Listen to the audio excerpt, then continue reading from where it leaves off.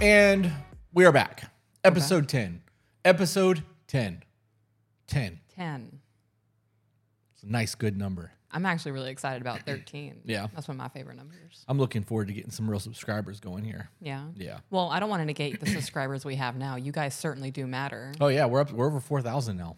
Yeah, we're getting it. 4,000 people. And I have an idea Okay. for when we hit 10,000. All right. Let's So before I get into that, let's clean the closet a little bit. That was good, right? That was good. Yeah. We last night we spent. So first of all, everybody, she's got a new chair over there. You see, it's all pink and nice, and she got a little secret lab going. Makes me happy. That came in yesterday. Yeah. And then I ripped off all the foam. So Yeah. I don't know how we sound. We may sound like shit right now. You may hear our dishwasher and all kinds of other things because we don't have the padding.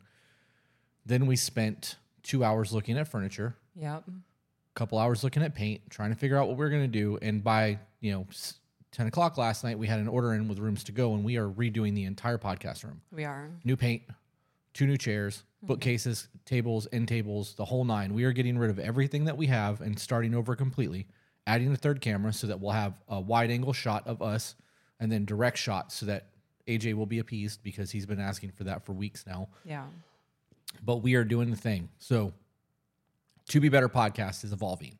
I want to get a neon.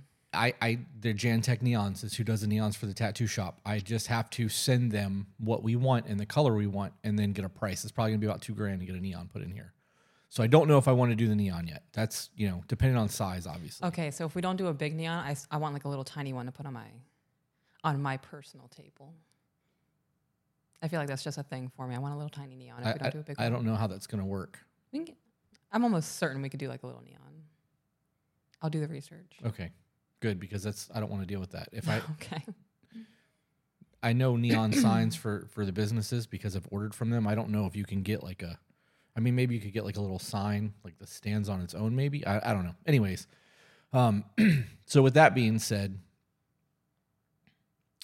once we have the bookcase set up that we ordered, which will be coming later. So when we record episode 11, we will be on the all new setup.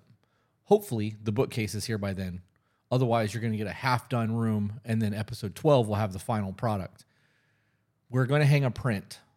If we don't do a neon, we're going to hang a print above the bookcase. When we get to 10,000 subscribers on YouTube, we should do a drop-shipped print on metal of one of our photos to a lucky subscriber and have it sent from MPix. Not a picture of us, but like one of our photos. Maybe the dollar bill or your steering wheel picture or maybe one of the bees coming out of the flower that I have because it's a really close macro shot that looks really good. But whatever we decide to hang on the wall should be the one that we send out to somebody so that they have a matching print of one of our photos. I think that would be kind of cool. Or we could do you have an option of picking between 4 photos and 3 sizes. That way they have an option to I have a 3-foot gap on a wall that needs to be filled. Right. That way they can pick one for their home and we can try to make our photography work for their thing. I think that's a good idea, having the 4 options. Yeah. Okay. So then this is how we're going to do it, just so that AJ can clip it and we can stick it on TikTok. Okay.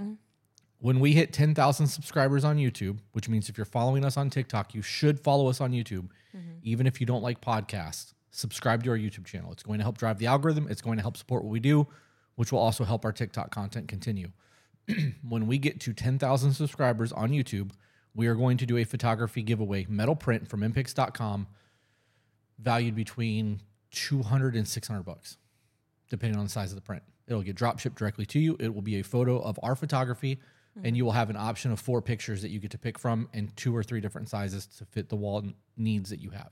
And all you have to do is subscribe. That's it.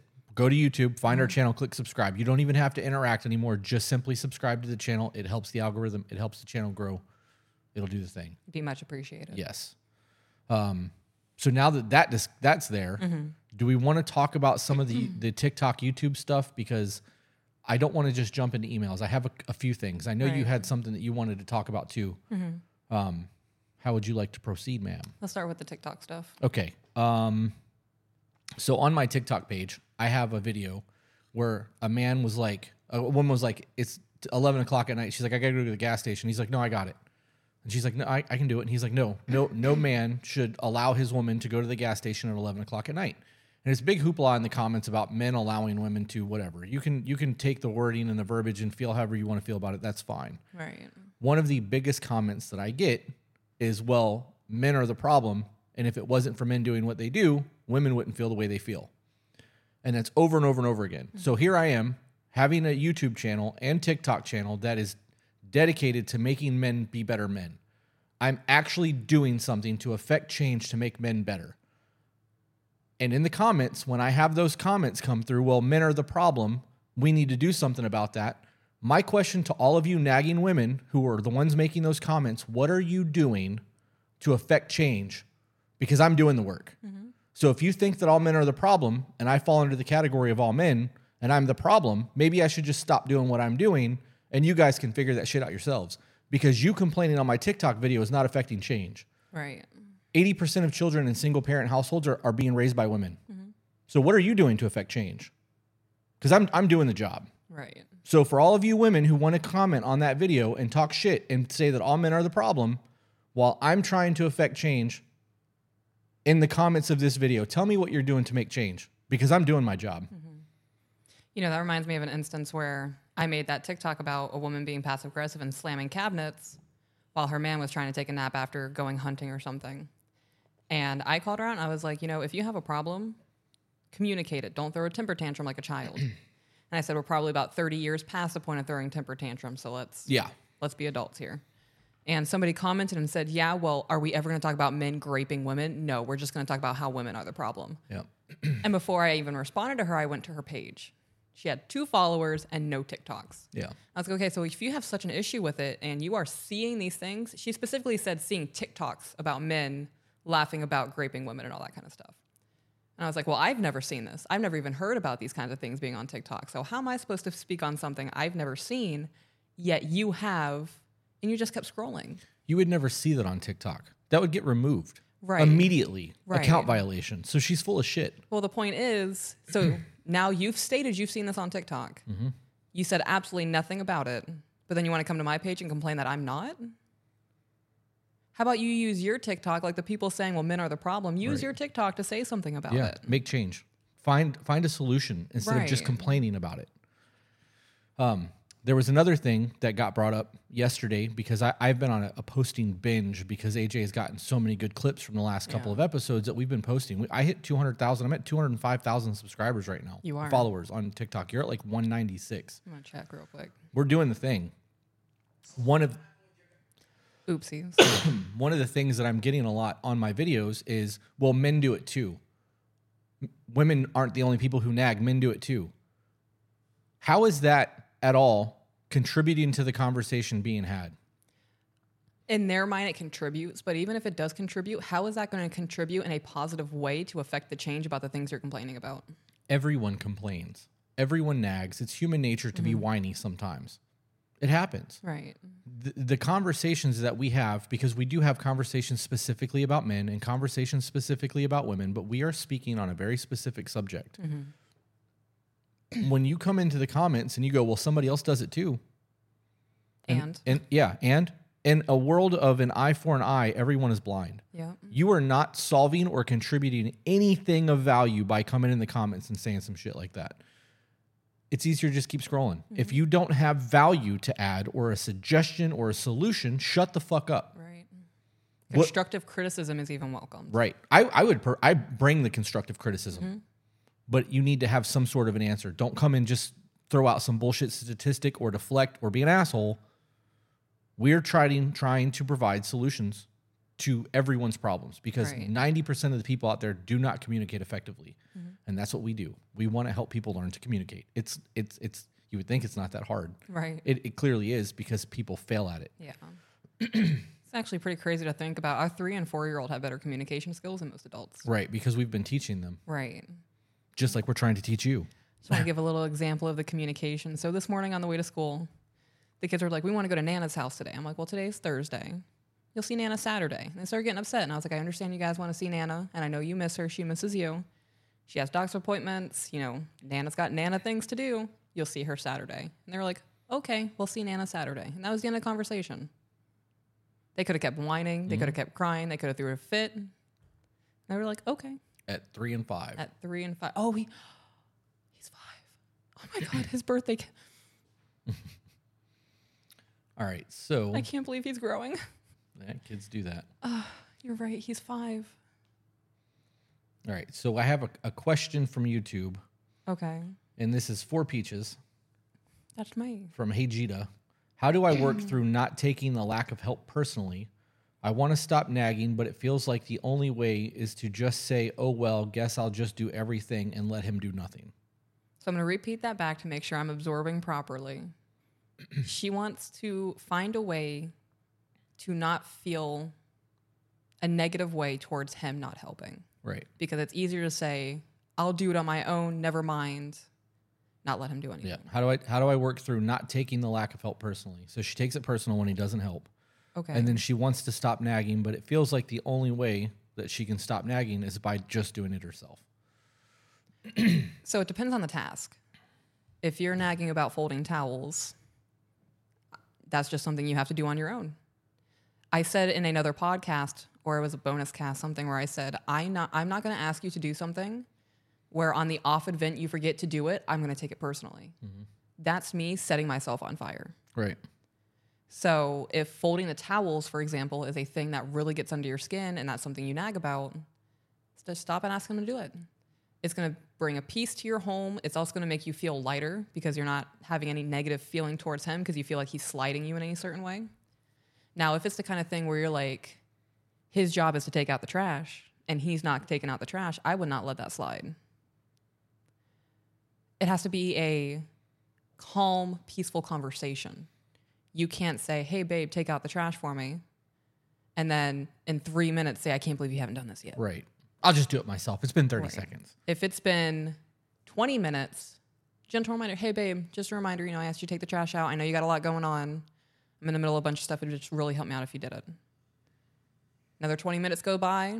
Just be like, okay, take it out on your own. And if he says something, say, I asked you twice. Mm-hmm. You're busy. I'm just going to take care of it. And knowing my man, he would feel shitty about that. It would make me feel like garbage. Right. Pun intended. I like that. So in the event that this scenario was playing out and you were in the kitchen, you were cooking, assuming that would be when you were like, hey, the garbage is full, because that's when it needs to be addressed. Mm-hmm. Because you need to put shit in there. It needs to be taken care of right now. Right. If you were just like, babe, trash is full. Mm-hmm. I'm going to stop what I'm doing and take the trash out. It takes less than a minute. Right. I know because you're already in the kitchen that you're going to bag the garbage can. Mm-hmm. I'm going to come in and double check just in case you didn't, because it's my job to put a bag in there, but normally you do. Right. That comes down to knowing my job. Yeah. Because the garbage is my job. I agreed to that. Yeah. So when you're like, babe, garbage is full, mental note, I need to get up and do that, because if I don't, I'm going to forget. Yeah. And if I get that second reminder, I'm like, oh shit, I forgot. Yeah. So now I'm going to hurry and do the garbage. And the first time asking is never in a bitchy tone. Mm-mm. And say I give you a gentle reminder, you get up, you do it, you come back. I will never hit you with, it's about time. Right. I shouldn't have to ask you twice. Right. I don't want to be asked. Right. If the garbage can is full and it's my job to take the trash out, just be like, babe, garbage is full. Yeah. If I know you're cooking, I know I need to help. Mm-hmm. It's not hard. It's not asking. It's not demanding. It's you letting me know that my job now needs to be done. Right. And it's not in a bad scenario. No, it's not. And if you guys have never laid down expectations of who's doing what in the household, and you're finding yourself overwhelmed and you're starting to ask for help after 5 or 8 years, that's going to be a big transition for him, because you've been doing it for almost a decade. You guys need to sit down and have a conversation. You need to say, I'm recognizing that I'm becoming overwhelmed and I'm burnt out, and it's getting to the point where I don't want to do anything anymore. I need your help. And that's when you sit down and lay out the things that you can do and the things that stress you out. Like, if you don't want to take out the trash, designate that as his job. You also need to give him the leeway to adapt to the change in routine for him. So if he forgets 2 or 3 times in 2 weeks, gentle reminders. Don't jump on his ass about it, because he's gonna be like, I'm. It's like teaching a toddler or something. Right. If you start getting on his ass 2 or 3 times after you guys get this in place, he's gonna stop doing it. Right. He's trying his best. When you recognize that he's trying his best and you still shit on him, why would he continue helping you? There's also a form of like feeling the need to rebel when you're treating us like children. Right. And that's a normal thing for all men. I would assume it's the same thing for women. Nobody wants to be told what to do, but there are ways that you can. So like in the event, like you said, with the expectations laid out, if I was a video game guy, because of the way that I don't procrastinate things, if I don't do them right now, I know they're not getting done. Right. Because I know that I'm going to get a phone call, I'm going to get a text message, I'm going to have to leave real quick, I'm going to have to run to the bank, I'm going to have to do all these things, and by the time I get back, it's going to be 3 hours, and you'll be like, hey, I asked you to do something 3 hours ago, what the hell?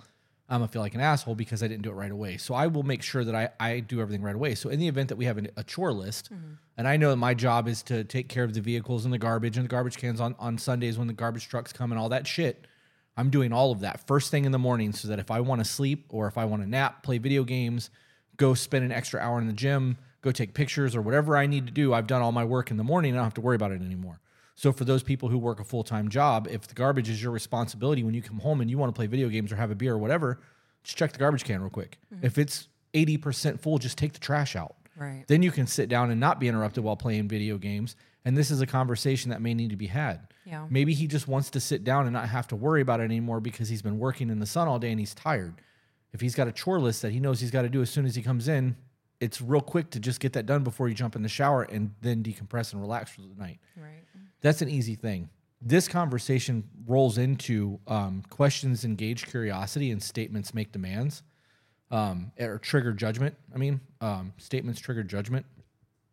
When you say we need to talk, Instant anxiety.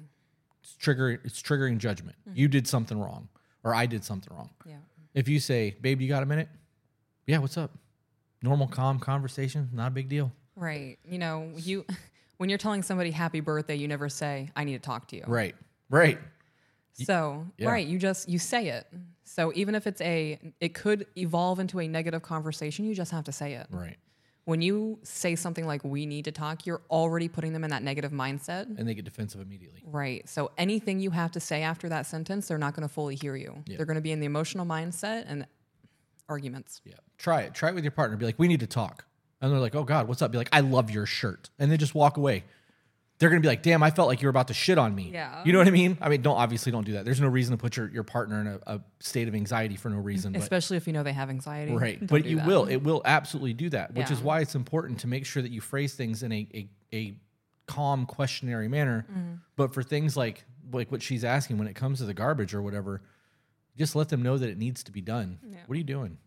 Well, I was sitting on my arm and my shoulder hurts now, but like when I move it, I can feel my muscles and I'm like, ooh. I did that. Yeah. I have a list of things that I wanted to just reiterate in this podcast because it's been talked about in previous ones, but because people who listen, they're probably not going back and listening to older podcasts. Right. Unless people are like obsessed with the content and then they're going to jump in and listen and they'll hear all this all over again. But I also think that it's important that you avoid phrases like you always or you never, because those come across as combative and can be manipulated. Power struggles when dealing with or creating a power struggle in the home. You are making it harder for your team to win. You either both win or you both lose. You cannot beat the team if you are playing on it. Can't beat your own team. Right. So sacrifice may be required in order to win. And that comes down to basic arguments. If you're having an argument with your partner and you feel like you're losing the argument, sometimes you just have to be the bigger person and be like, okay, wait a minute. I'm not trying to beat you. This isn't about me and you. This is about this situation, and we need to figure out how to resolve it because it's the two of us versus the situation, Right. not versus each other.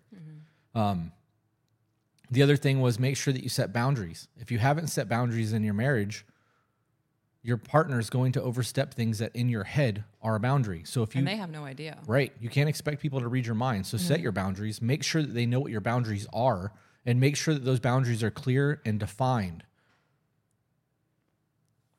I was locking it so I don't go back anymore.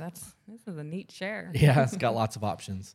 So those are I want to start, like, I'm gonna make my notebook or print out a list of things that we've gone over because we know these things, and sometimes they don't get brought back up again because it's just knowledge to us. We know them, and then when it comes up, you're like, oh shit, that's a good point. Right. So if I can just every once in a while go back through and reread these things to give people communication tips, I think that would be beneficial.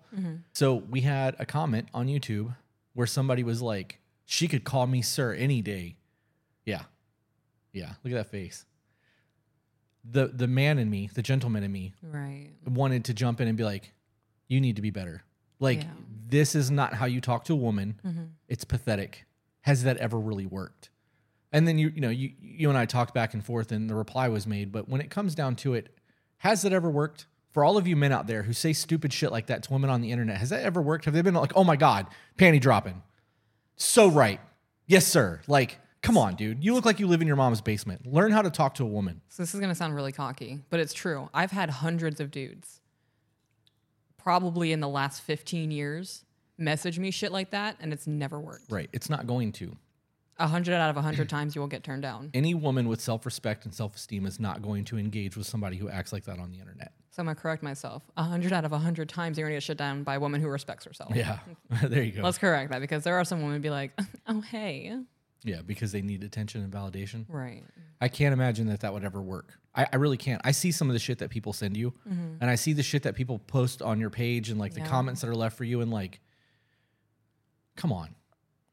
It doesn't even bother me. It really doesn't. Like, I know I'm secure in us, so people can say whatever they want to say to you. It's not going to affect me one way or the other. It's disappointing. It's truly disappointing when I see people act the way that they do, because I know you are never going to level up or get anywhere in life with a woman acting that way or talking that way. It is not hard to be articulate and calm and respectful and like engage. Right. And we've had people who are like, knowing that we're married, start to try to hit on you and engage on you in the comments. And I'm like, come on, dude. There was a dude in my comments on one of the videos I posted. It's almost like 600,000 views. And a dude was like, oh, damn, I'm going to ask her to marry me. Yeah. And these people in my comments started popping off like, bro, that's her husband sitting across from her. Like, I don't understand the mentality. It really just baffles me. We live in such a hookup culture. Oh, yeah. That people know they're going to get laid on a date or even without the date, because you can swipe and hook up and do the thing. Right. That we have lost the ability to engage in conversation. And dating is a chess match. It really is a chess match. You're trying to get them to open up and explain everything and get to know them and be vulnerable and have intimate conversations and see if this person's going to match with you. And it is a back and forth. When you don't know how to have that back and forth, you're never going to succeed. You're not going to ever find a partner. You're not going to add value to a conversation by just being like, she can call me sir. Makes me nauseous. It blows my mind that people are as lonely as they are. And this is factual. Those men are lonely. They're and desperate. So you have a lonely and desperate man who is willing to spend time learning the levels of judging of Magic the Gathering, but will not read a basic book on communication and learn how to talk to a woman. Right. I don't think that I have anything else for housekeeping. So one thing I wanted to hit that we actually heard, I believe it was Laura Doyle's book, where she said that nagging leads to divorce more than cheating does. Yes, it does. Isn't that insane? And then once those divorces happen because of the nagging, that woman and her friend group will be like, oh, well, he must have been cheating on you. Yeah. So we can't take blame anywhere. There was something that I heard. Well, I'm going to correct myself. Not blame, but accountability. Right. My next point is,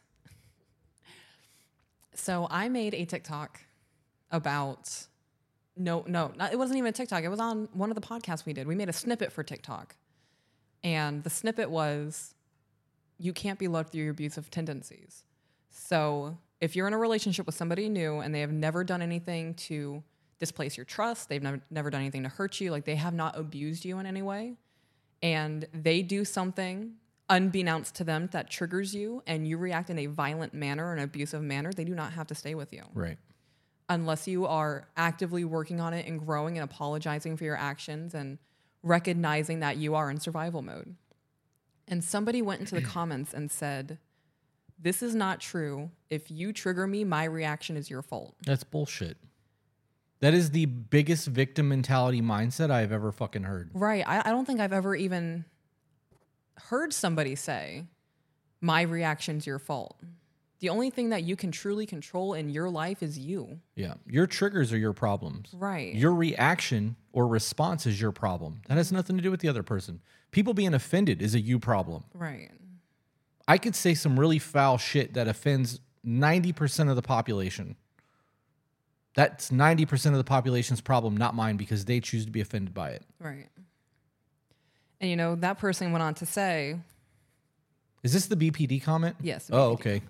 Comment, which absolutely baffled me because they threw their BPD out there like, this is my ticket card. This is my excuse for being how I am and why everything is everybody else's fault. That's exactly why I don't use my BPD. Well, I saw that and I was like, well, joke's on you. Because the man sitting across from me has been diagnosed with BPD since he was like 5. Yeah, it was more like 13, but close enough. I thought you said... I was young. Actually, the first time I went to therapy, I was 7. Okay. But BPD wasn't, it was, so in the 80s, borderline was single white female. Everybody thought it was single white female. Do you ever see that movie? I love that movie. Okay, so that chick had borderline. Right. So in the 80s, when people thought borderline, they thought that. So like they didn't have the 4-tier documented borderline with different types and all that shit in the 80s. So when I got diagnosed it was like 88 to 90, somewhere in there, I was like 8 to 10 years old. Okay. And then it was solidified as a teenager because I was forced to take psychiatric evaluations. As a whole ordeal. So I was diagnosed before I was in double digits, and it was solidified in double digits. Okay. Well, either way, it's been like 30 years. Yes. That you've been living diagnosed with borderline personality disorder. And you have done a lot of hard work that was mentally anguishing to you to hold yourself accountable for your actions and how your brain's wired. It's doable. Is it hard? Yes. Can some people do it? No. Some people are not mentally strong enough to face their own demons and grow from it. It's never an excuse to be a bad person. Right. Never. I think there's no using your trauma as an excuse to be a bad person is not acceptable. That's what I meant. Right, but even with a mental illness, I feel that way for sure. Right. Just because you have something wrong with your brain doesn't mean you get to be a piece of shit. It's not a free pass. Right. Does that mean you have to work harder than some other people? Yeah, it does. Absolutely. And it's going to suck. And you're going to think, well, why me? Why do I have it so hard when Mackenzie doesn't? Nobody can say why you have it harder. You just do. And you have to accept that. And you have to learn and you have to grow from it. Or you're going to continue in the same shitty, toxic cycle you've had your whole life and continue being miserable. Facts. All the facts. Next point, coming off of that, that person said, well, if somebody is triggering me on purpose to get a reaction out of me, that's abuse. I agree with that statement. If somebody knowingly knows your triggers and uses them against you on purpose to trigger you and get you a reaction or whatever, that's abuse. Or bullying. Or bullying. I guess technically it would be the same thing, but I don't know. I look at it as abuse as like a much deeper thing. Right. People are assholes. People are assholes. Being bullied is being bullied. It happens. And it happens to people as an adult. Right. But abuse is a much deeper thing for me, I think. Well, which is why I said that. When you're in a long-term relationship and you are trauma bonded to somebody, and that person you're trauma bonded to continuously uses your triggers against you to keep you down and in a box, abuse. That's abuse. I agree. So why are you with that person if that's what they're doing? It's a choice. Why would you allow somebody to have that power over you to constantly trigger you and put you back into a mindset? Nobody is allowed to have that power over you. So even in a situation where they're abusing you, which is inexcusable, you have the choice to leave and still grow and be a better person. Right. I understand people think the victim mentality is like a safe space. Does that make sense? I mean, I guess it does. Because the victim mentality, they want everybody to cater to them. I ain't catering to nobody. Right. That whole mentality is sickening to me. Right. And people like, you victim blame, you victim shame, blah, blah, blah. And I'm like, no, you guys are just being little bitches. And I don't care about that. I've had a horrible life. I'm not on here fucking crying about it, saying that it's everybody's fault. I take responsibility for my life and where I'm going. Right. And the success that I have is because I earned it. I did the work. Not just in business, but in my personal life, the relationship that we have, my communication skills. I did that. Nobody gave that to me. And it hasn't been easy. We had a lot of growing pains in the beginning of our relationship. We still have some growing pains. They aren't as tense as they were. Right. And they're much far and few in between now. They were there, though. Yep. It's never an excuse. And then the last one, so if this doesn't make sense, I need you to tell me it doesn't make sense. So you know how people say there's a surface level of a person and then there's like that deep down, how they aspire to be better and all these other things? I've really been thinking about that. I don't think that there is a deep down. And the reason I say that is your actions speak for you. Right. So no matter how much you say, well, I want to be a better person and I hate doing these things and I hate hurting you and I know you love me, I love you too, I'm going to be better. When your actions don't follow through, those are just wishes. Right. It's hot air. It's all bullshit. Right. So there is no deep down. You are your actions. So if you want to be a better person and you're tired of feeling the way you are, implement the actions. Otherwise, it means nothing. Yeah. You are your actions. You are who you are. And that's going to suck to hear. Some of you out there are complete assholes to people because of your past. And you've been hurt so many times. And you've put up a wall to the world. And you don't want to deal with anybody anymore. And you're filled with hate, so you want to hate everything. But you want to be happier, right? You hate being that miserable person. You can keep telling that to yourself. But if you're an asshole to everybody else in your life and you constantly put people down and you're trying to one-up people with your pain and one-up people with your past experiences and your trauma and, well, you think your life is bad, I've been through this. Your want to be a better person means nothing without the actions implemented. Right. I think the only thing that doesn't apply to is for the people who put on a mask when they meet people new and will try to show the best side of themselves instead of showing who they really are. Yeah. But I think that everyone does that to an extent. You know, when you go for a job interview, you're putting your best foot forward. You want to be as presentable and as outgoing. You want to show them the best version of you. Right. And if you were that version of you all of the time, your life would be a much better scenario. And it goes for the same thing when you meet somebody and start dating. It's very easy to put on the best version of you and then eventually fall back into your old habits. But those old habits are who you are. Those are learned behavioral traits. Yep. Breaking those learned behavioral traits is difficult. It's no different than my cussing. I am trying so hard, and I've dropped the F-bomb 3 times at least on this podcast already, and we're 40 minutes in. Have I? I don't know. I've only been paying attention to mine because Okay. after it comes out, I'm making a mental note. There's one. There's another. I haven't even heard you say it. I have. Wow. I don't want to be that guy. Right. I think that I sound ignorant when I cuss. And that's what I'm telling myself. You sound like a dummy. Congratulations. You just made yourself, you just null and void. Your entire point is null and void because you just dropped an F-bomb. Right. And I know that that's not the case. I like to use the F word as punctuation or as like make a point. to drive that point. And if I learn to control my cussing and then drop that F-bomb and no one really ever hears me say it, everybody in the room will be like, whoa, he just said the F word. Yeah. You know, but it's going to drive that point home. Yeah. And that's part of the reason why I'm trying to do it. So the behavioral trait is I have been cussing like this since I was like 11. Oh my God. Yeah. I was like probably 8 or 9. Yeah. Yep. I had to have been younger than that.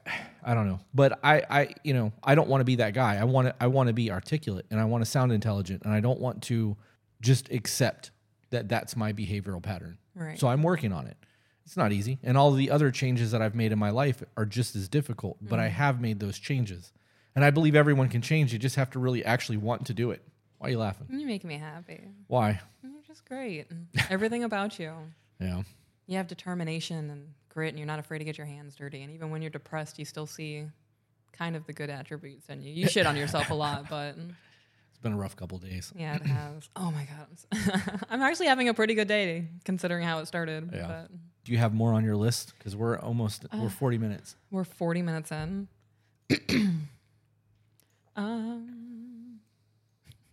I had the notes I took when I was crazy stoned. You talked about those already. Did I? Did I read it verbatim? I don't know. I think that was a Patreon conversation. Well, I'm just going to read this and not elaborate on it anymore. So it says, podcast is my journal.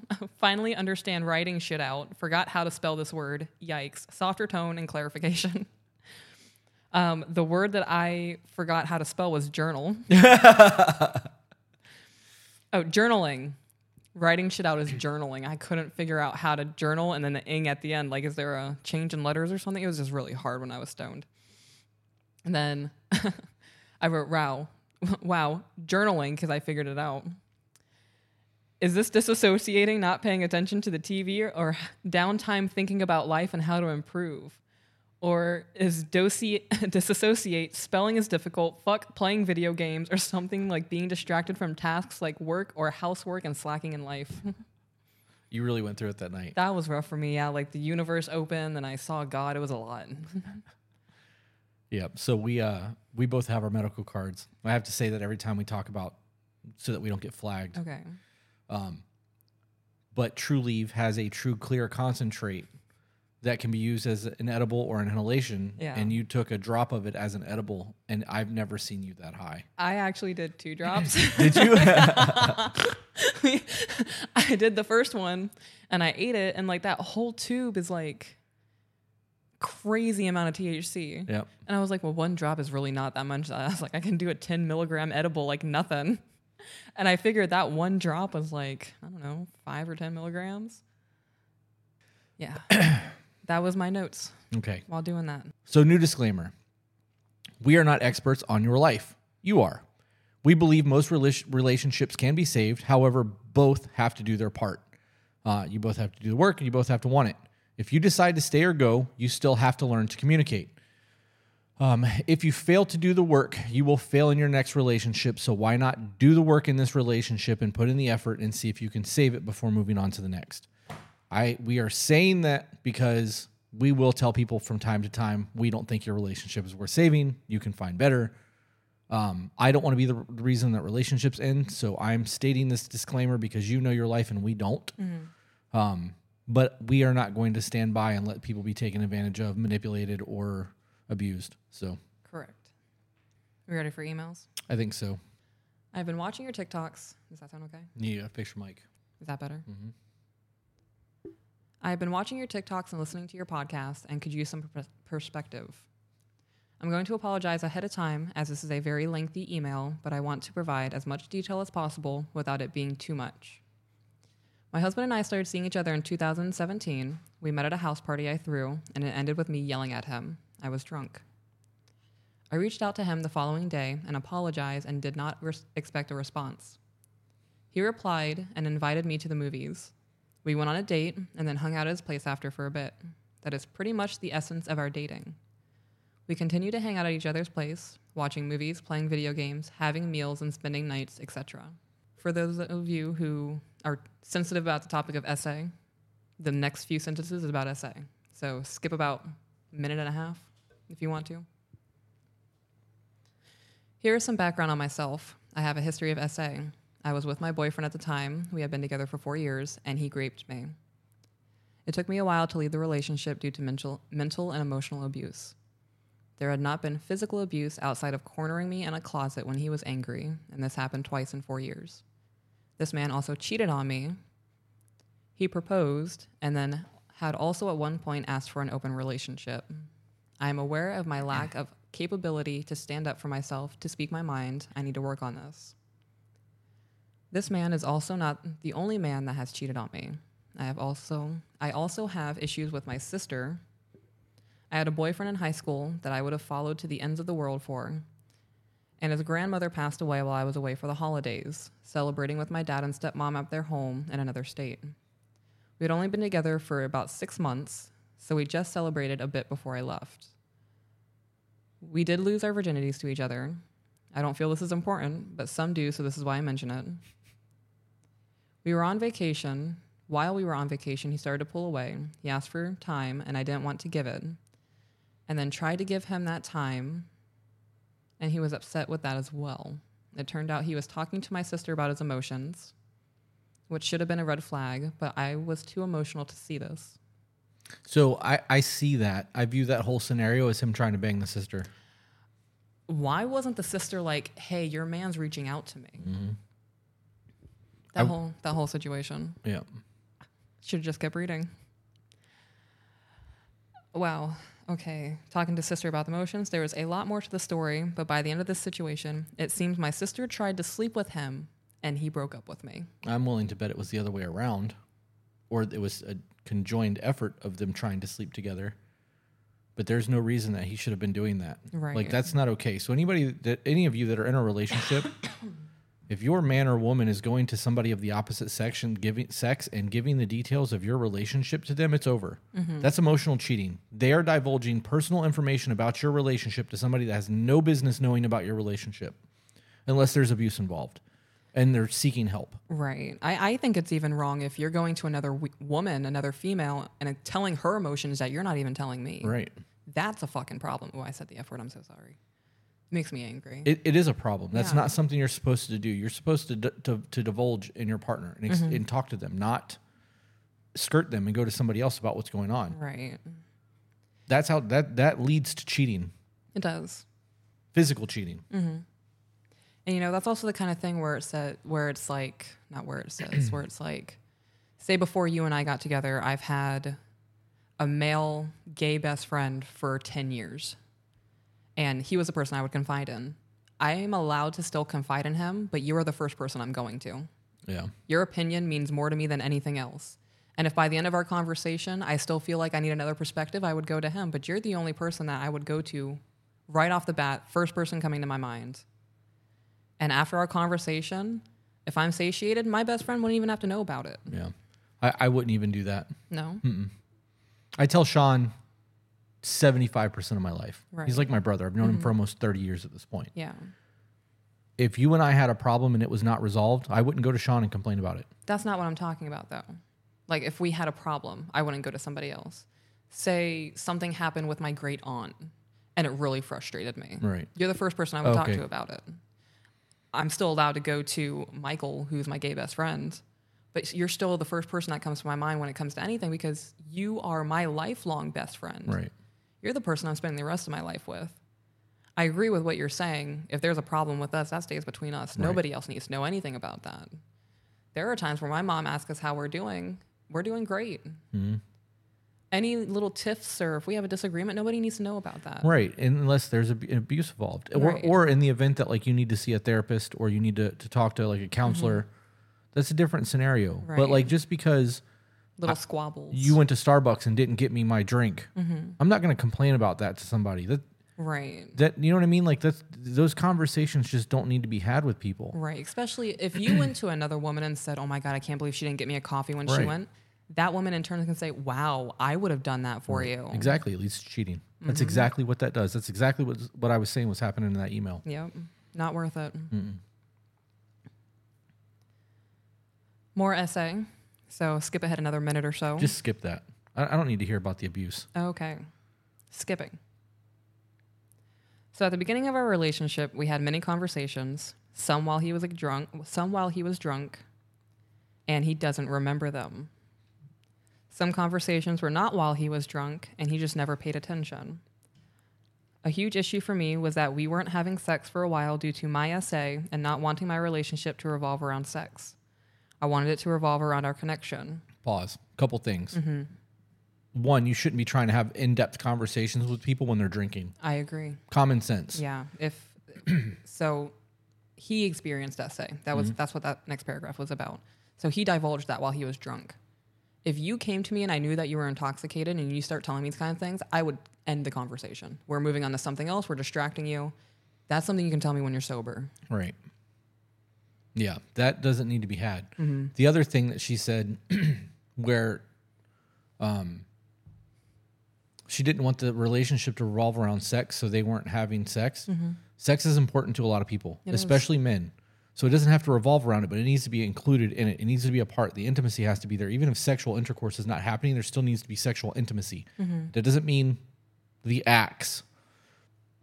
It means the flirting. The flirting. Hip touches. Right. Kissing the neck. Right. It's so stupid that we have to have this conversation. But if I don't state those things or you don't state those things, then when he makes the clips, people in the comments are going to Intimacy isn't just sex. Right. There's more to intimacy than just being physical. Yeah. Yes, there is. We are stating that there is. Having long, in-depth conversations about philosophy and getting your opinions on certain subjects, that's intimacy. Right. When someone allows you into a part of their brain that's shut off to the rest of the world, that's one of the deepest intimacies I have with you. And you can also have sex with no intimacy. So, but sex does need to be a part of a relationship. It does not need to revolve around it. But if you have an amazing relationship with a man and the sex is lacking or it sucks for him and he's not enjoying it, there's a good chance he's not going to stick around. Right. Those needs have to be fulfilled. Just like women have emotional needs, men have sexual needs. This is science. It's documented. Right. You can hate on it all you want. It's just the way that it is. If you don't like it, don't be with a man. Yeah. What it boils down to. When I told him about my essay, he assumed I was playing a card as a woman. This is the man that she got married to? Is that what she's saying? I don't know if she said she married him or not. She said that she was with a guy that cheated on her, asked for an open this marriage, is her and then got husband. engaged. Okay, so she left that guy. He broke up with her. So this is her husband. Her husband said that he assumed that she was playing the woman card when she told him about her essay. So he said that he was assuming she was playing the woman card. This was a red flag, but I tried to speak to him about it.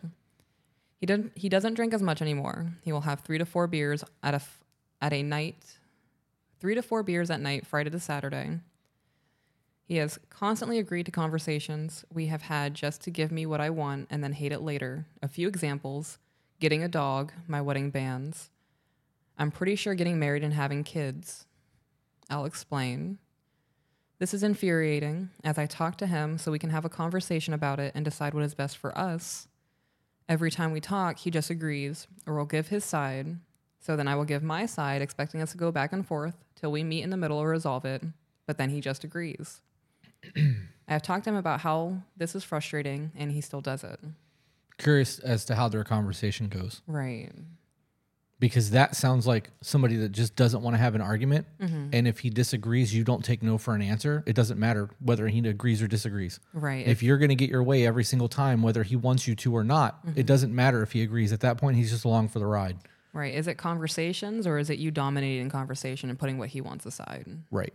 Or just getting your way no matter what. Right. Because that's that shell of a man shit that happens to a lot of men who are married because they want to see their woman happy, and they're so used to giving to make that a thing that eventually they just stop giving a shit about anything, and the women get whatever they want and they're miserable. Yeah. That's a problem. I would love to be a fly on the wall for that conversation, because I guarantee you that that's the scenario. Yeah. If you were like, babe, I wanted a dog, and I'm like, I don't want an animal. And then I start giving you reasons as to why I want a dog, and I don't stop. Right. Or, the next day, look at these puppies. I want to go look at a dog. And I'm like, I told you I don't want an animal. Mm-hmm. It doesn't matter that I don't want an animal. You're now moving forward with trying to buy a dog. That's a problem. Right. And in the event that you came home with a dog, I would have a choice to make. I either stay with my woman, knowing that she did something that I was vehemently against, or I have to now leave because she got a dog, and I have to choose one. If I stand my ground and leave because she got a dog, or I take it to the pound, or I make her give it back because you can't make somebody do something you don't want them to do. You do that, you're the asshole. Yeah. So you have a choice to make. And at that point, you're going to choose your wife over the fact that she doesn't give a fuck about what you want. She did what she wanted to do either way. And now you're stuck in that scenario where, babe, I have to work late. Can you walk the dog? Can you stop by the store and grab food for the dog? Dog got off the chain. Can you go get it? Yeah. I told you I didn't want a dog. I don't want to be responsible for all this. You do that. That's your pet. Oh, well, I have to take care of the kids and cook dinner and do this and do that and do this and do that. Well, I told you I didn't want an animal. And I'm an animal lover, Right. to be clear. So in the event that I was like, that's your dog, go get it, and it's running around and got hit by a car, I would feel like horrible, just the biggest piece of shit on the planet. So now I'm guilt-laden to go out there and get that dog who's now running around, even though I didn't want it. Right. So now I'm getting the dog food, feeding the dog, cleaning up the dog shit in the house, potty training the dog. Didn't want a dog. That's that scenario. Yeah. That man can't win in that situation. So if they got pets, and that's how that conversation went, you can guarantee that all of those other conversations went the exact same way, and he feels exactly how I just described that. Yeah. Personal experiences. Yeah. I used to be that woman. You're not going to tell me no, I have my own money. I'm glad I'm not that person anymore. I am too, because it's not a life that I would ever tolerate. Right. Being that person is exhausting. If we don't have compromise in a relationship, or we can find common ground, it's just not going to work. There's no point. There are times to pick and choose those battles. And like, would it be dope to have a dog? Absolutely. Yeah. Would it be worth all the fights that we're going to have over that dog over the next 15 years because that dog's going to live a long life knowing that I didn't want it? No, it's really not. It's really not worth the fights. The thought of a dog is nice, but I'm allergic. Yeah. And we work a lot. And we have 2 young children. Just one more life to take care of. Right. It's too much. The thought is nice. I love animals. I'd rather get a cat. They're easy. Well, a Sphinx, hairless cats, because I'm allergic to cats. Right. And I've had 5 hairless cats in my life, and I love them. I don't have time for even that, because I don't want my house to smell like a cat box. So the cat box has got to be cleaned every day. Regularly, like multiple times a day. Yeah. Well, I mean, you've seen it. Yeah. If I smelled anything, I was cleaning the cat boxes. It became like a normal thing for me. Yeah. It's a lot. I'm good on that. All right. I'm curious how many people just heard that little tirade that I went on that are male that can go, oh my God, that's my life. Yeah. I didn't realize that that's my life. I have become a shell of a man and gave up everything I want and everything I care about just to appease a woman who doesn't give a shit about how I feel. That makes my soul sad. Like, what a miserable way to live. He made a comment about how we had to put a ring on it before I'd leave him, partially why I don't think he wanted to get married. Also, because he put no effort into anything from picking out the ring, I sent screenshots from Pinterest that I thought I might like. Planning the engagement party. I planned this. It was a barbecue for his birthday. I planned it with his mom and we invited his friends, so none of my friends were there and only my mom. Well, if she planned it, why did she plan it that way? Right, that's also the thing is, did you want the engagement party? Or did he? Or did he? Right, was this the thing that you both wanted or did you have to have an engagement party? Because we have it set up to where if I want something, I'm the one planning it, structuring it, getting everything together. If you want something or you want to plan an event, that's all on you. Yeah. If you ask me for help, I will help you to an extent. I'm not going to compile a 200 guest list and write handwritten letters to everybody. That's a you thing if you want to do that. Right. But she said that her and his mom planned out their engagement party and she chose not to invite any of her friends. Right. Because they did it at his birthday. If it was an engagement party, it should have been both friends. Right. This falls into the category that men don't give a shit about weddings the way women do. Right. We don't. You guys dream about that shit from the time that you're little kids. When you're playing fairy princess, you're dreaming about your marriage and like your Prince Charming and how that's going to play out as you get older. Right. We don't care about that at all. Most men. I can't speak for all. There are some men out there who genuinely care, but for the most part, we don't. You ask any man on the planet, he would be happy to elope. You can go to the courthouse, sign the documents. The fact that you are my wife is what matters to me. The ceremony, walking down the aisle to me, having a dance, that's cool, but like we're not fantasizing over that. Right. We're not. You take my last name, show that you're mine, I'm yours. We are one flesh. Let's go. That's it. I don't even need a ceremony. I don't.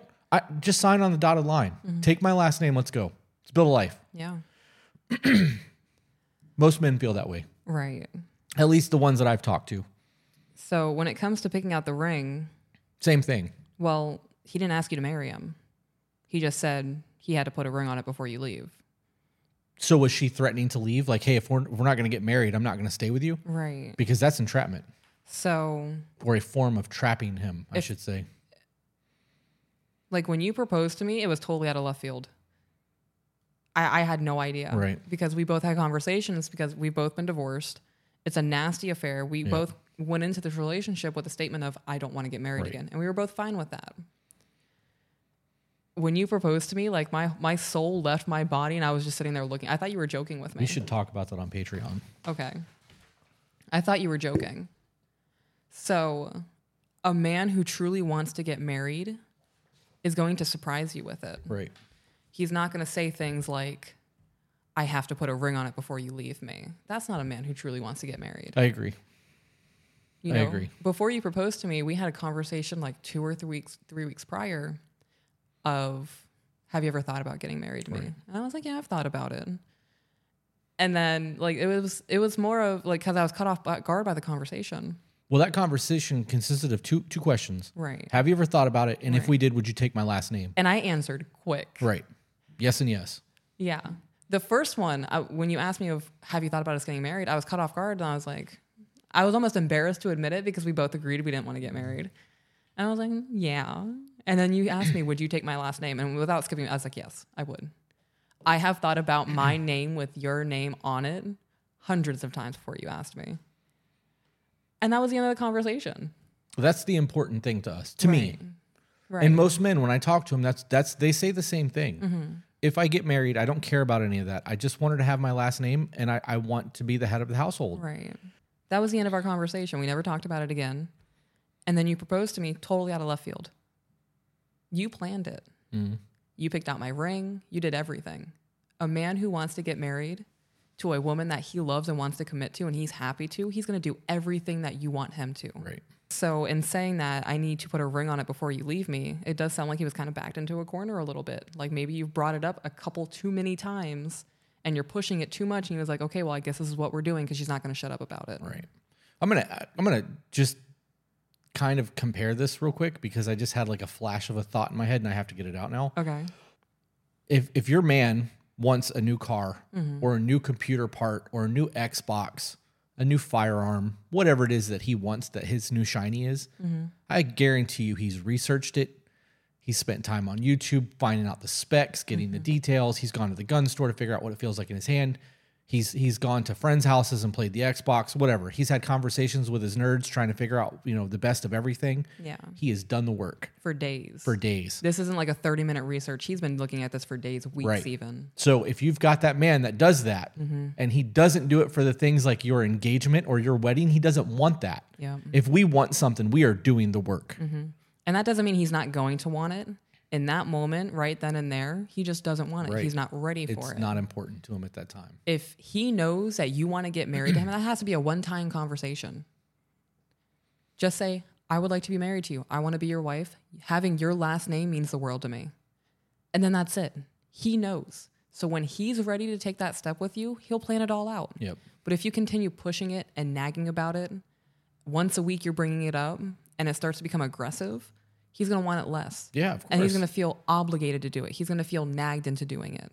Why would I want to marry somebody who treats me like this? Right. It's constantly nagging. We're not even married, and she's already treated me like my mother. Why would I want to marry that? Right.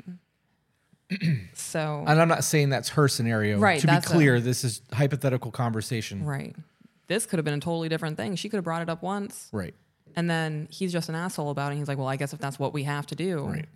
And you're all excited about it and you're sitting rings and he's not engaged. It tells you everything. It tells you everything. At that point, he is not giving you the same energy for a massive event in both of your lives. Would you really want to marry that person? That makes me sad to think about. Because I did that. I bought my own engagement ring. I bought my wedding ring too. Previously. Yeah, previously. No, not with you. Yeah, with my first marriage. Let's clarify. I know what I spent on that ring. To clarify, with my first marriage, I paid for my rings. I paid for everything. I paid for his ring. Yeah. All the red flags. And I went with it because I was in love. No, you went through with it because you had lessons to learn. Yeah, you're right. That was God preparing you for me. He did a really good job. That? He did a really good job. Like, this is a walk in the park compared to all of that shit. Yeah.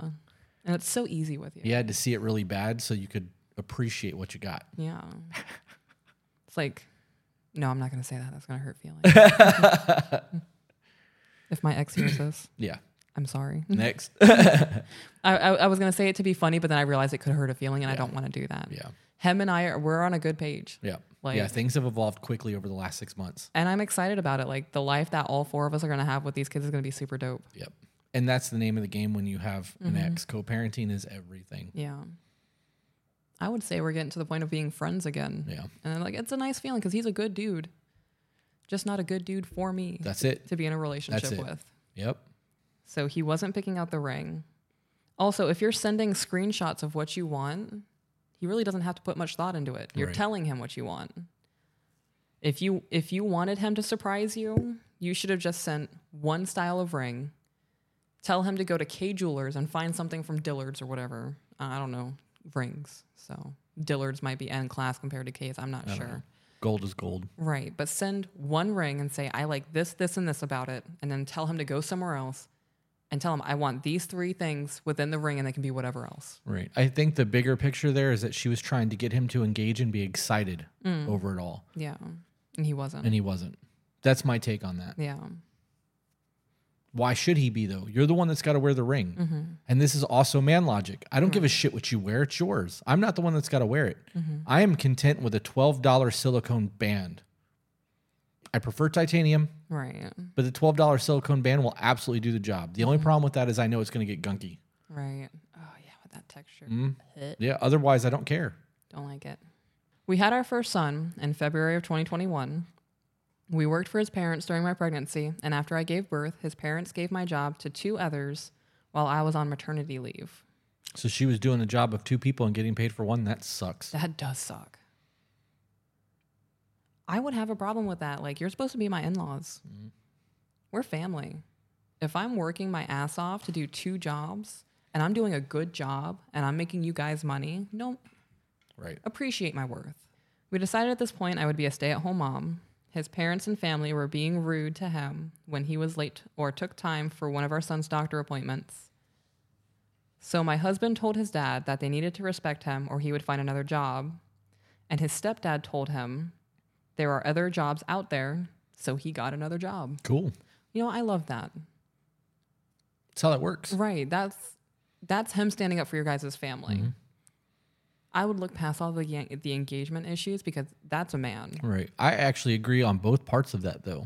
The husband and the stepdad. Oh, yeah. The superpower of being an employee is that you can go get another job. Superpower of being a business owner is I can hire someone else to do your job. Right. Those threats don't work. Yeah. So I can understand that there's family involved there, but that's why you don't do business with family. People expect too much. We spoke about finances before my becoming a stay-at-home mom, and he agreed to me doing it. Neither of us wanted to put our baby in childcare. Multiple times throughout my being a stay-at-home mom, he has made comments about finances, and it got worse when I took 2 of 3 trips that I have taken during our relationship without him, and we are at 3 to 4 years at this point. When I took these trips, he made comments about how he doesn't know where all of his money goes. What does he get for working so hard, and why doesn't he get to take trips, etc.? That's a valid question. That is a valid question. If she's taking 2 or 3 vacations and he hasn't taken any, why are you going on vacation without your man? Well, the first one is, what did she say the first one was? I took 1 trip to visit my dad with our son, and I took another trip to visit my best friend. My son also came with me during this trip. So she went and visited her dad, and then she went and visited her best friend. So they're not really vacations then. Okay. Well, I mean, why aren't you saying they weren't really vacations? Because it's not a vacation. If you were like, hey, I want to go visit my dad, I'd be like, bye. Yeah. No offense, but I don't give a shit about your family. I married you, Right. not your mom or your dad or your sister. Bye. Yeah. I'm going to run my businesses, get money, continue the podcast, edit, make sure the house is taken care of, going to the gym, living my life while you're doing. I don't want to go there. Right. But if you were like, let's go to Vegas, yeah, let's go. Well, for her, that could be a vacation. Getting away from the house, not doing anything at home. Yeah. Going out, doing something every day with her dad or her best That friend. still makes my point, though. Not trying to go hang out with your parents. It doesn't, I don't care. I understand that for you. Right. In this scenario, for a lot of people, that's considered a vacation. Yeah. I still wouldn't go. I know. It's not a vacation to me. Right. So if he's in that mindset, why is he so upset about her going? Yeah. Well, I mean, if he hasn't gone and done the same thing, it could be a problem, especially if she's got to fly, rent a car. Yeah. So, But if he's floating the bill for all that and he doesn't get the exact same things, then her conversation on that aspect is being to be like, well, what do you get? Because if you spent $2,500 on a new computer last week, you could have taken a vacation. right. You know what I mean? Like those conversations are relevant. And then if he's worried about finances and she's going on vacations, That's a problem too. why are we going on vacations if we're worried about finances? Right. If you said we. Right. She's not worried about finances. He is. So was it a conversation? Were you like, hey, do we have the money for me to go out of state for a week and visit my dad? Or was it, I'm going out for a week to visit my dad. You have to make it work. Right. So those are 2 different conversations. Very, very different conversations. And if he was like, yeah, whatever you want, and he didn't voice his concerns about the finances, that's his fault. Then he doesn't get to say shit in the future. Yeah, he doesn't Right. get to be frustrated about it and complain about it. Now, if Absolutely. he was like, not right now, let's wait until June, we're behind on a couple of bills, and you still went anyway, that's a problem. Yep. Communication's crazy, right? It's wild. Just basic communication, like, hey, we're broke right now. Give me 2 weeks. right. Let me pay the rent and see what we have left over. I can eat ramen for the next 2 weeks, and then we should have an extra couple $100 for you to rent a car. Like, Right. come on. And it's not hard to make things like that happen either. No, it's not. Now for like super low income households where a parent's working 3 jobs, it's harder for you. Right. But I would say I don't know the statistics. But of if there's things right now. if there's one person working 3 jobs just to scrape by, Nobody should be going anywhere. yeah, right, and that other person needs to consider getting a job. Right. You need to find a way to make that balance somehow, even if it's while he's sleeping. Right. She could get a night shift job somewhere, and if he's got to get up in the middle of the night, so be it. But that's not. I don't know. I've been low income. Right. It's never easy. But the options are there. So she said, I breastfed and my husband couldn't take time from work. So that's why she brought the kid and that's why he didn't go. Okay. I also discussed taking these trips with him before I bought the tickets, and he agreed. Dope. So there's more context to that, though. Right. The conversations that we have are still relevant. Right. Because it's not always about the email. It's just Yeah. broad conversations that people can go, oh, I can relate to this. Mm-hmm. So there's so much nonverbal communication. mm-hmm. Was he like, yeah, babe, go ahead. I'm excited for you. And he was like, yeah, I guess we can do this. Because if he's lackluster about it, you shouldn't have been like, all right, he said, okay, I'm going to do it anyway. Yeah. It should be, I noticed your tone. Is there something you're concerned about? Yep. Should I not go on this trip? You know, it's also important to listen to your partner, not just hear their words, listen to their tone, pay attention to their body language. There are times where you and I are having a conversation and your body language will be off and I'll be like, okay, what's going on? Yeah. Like, are you okay? What are you thinking? And 9 times out of 10, when I notice something like that, you're like, oh, well, I was just thinking about this, and you're frustrated, and then you think out loud, and then you feel better. Right. That's teamwork, though. Yeah. You being able to read the room and know what's going on with me is what makes us successful in our communication, mm-hmm. our marriage, and everything else. People are too self-centered and worried about what's going on and what they want mm-hmm. in comparison to what's going on with their partner. Because if you take that minute and you go, okay, wait a minute, his body language is off, her body language is off, maybe I should wait until after dinner to have this conversation. Mm-hmm.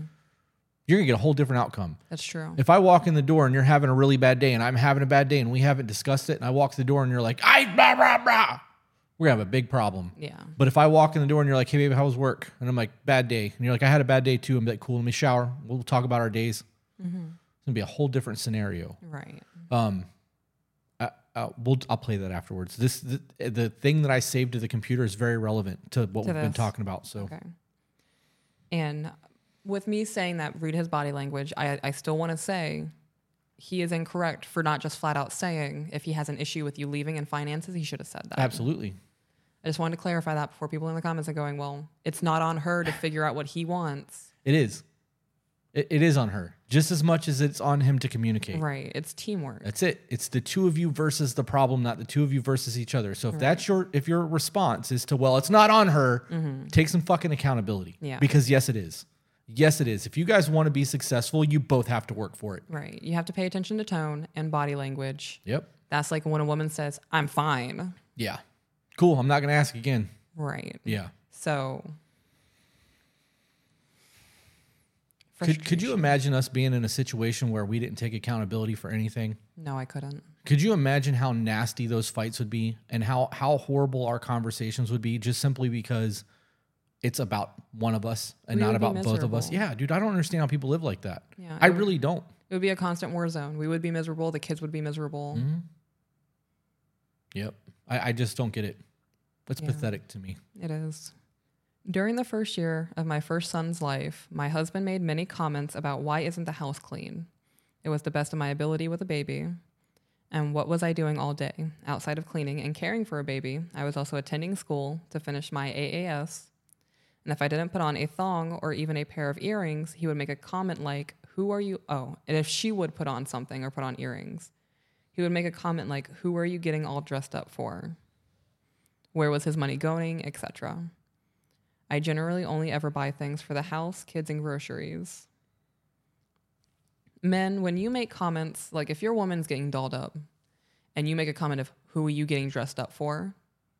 Well, the answer before you, well, now it's I'm doing it for myself. Right, because fuck you. Right. Yeah. If you want to make a nasty comment about your woman getting dolled up for the first time in 2 months, instead of saying, damn, babe, like you look good. That's it. That's it. You know how easy that is to throw your woman a compliment and change the entire dynamic of your evening? Right. Damn, baby, put a thong on? Turn around, let me see. And you want to know what that comment's going to do? Everything. She's going to do it again. Yeah. She's going to do it more frequently. People are so stupid. You ever just want to grab people and shake the shit out of them? Oh, yeah. I need to... Can we take 2 seconds? Yeah, let's... I can't... With my socks, I can't... I can't back up. Okay. Stop. That was the greatest thing I've seen today. You were trying so hard and you did it. When I became a stay-at-home mom, I stopped getting my hair and nails done, getting waxed, etc. Don't do that. Don't do that. that is going to kill who you are as a person. And your intimacy. Yep. It's going to make you feel like a shell of a woman. We talk about it all the time. You guys need to do the things that make you happy. Yep. And doing a mani-pedi, spending an extra little bit of time in a hair salon, gossiping with the other women in there, whatever it is that needs to happen, going out to dinner with your friends once a week. You have to do the things that bring you enjoyment. You have to take a break away from the family if that's what you need, because you got kids. Right. You have to find the small times, just get away and do something. Go to the gym for an hour if that's what you want to do. Ride your bicycle.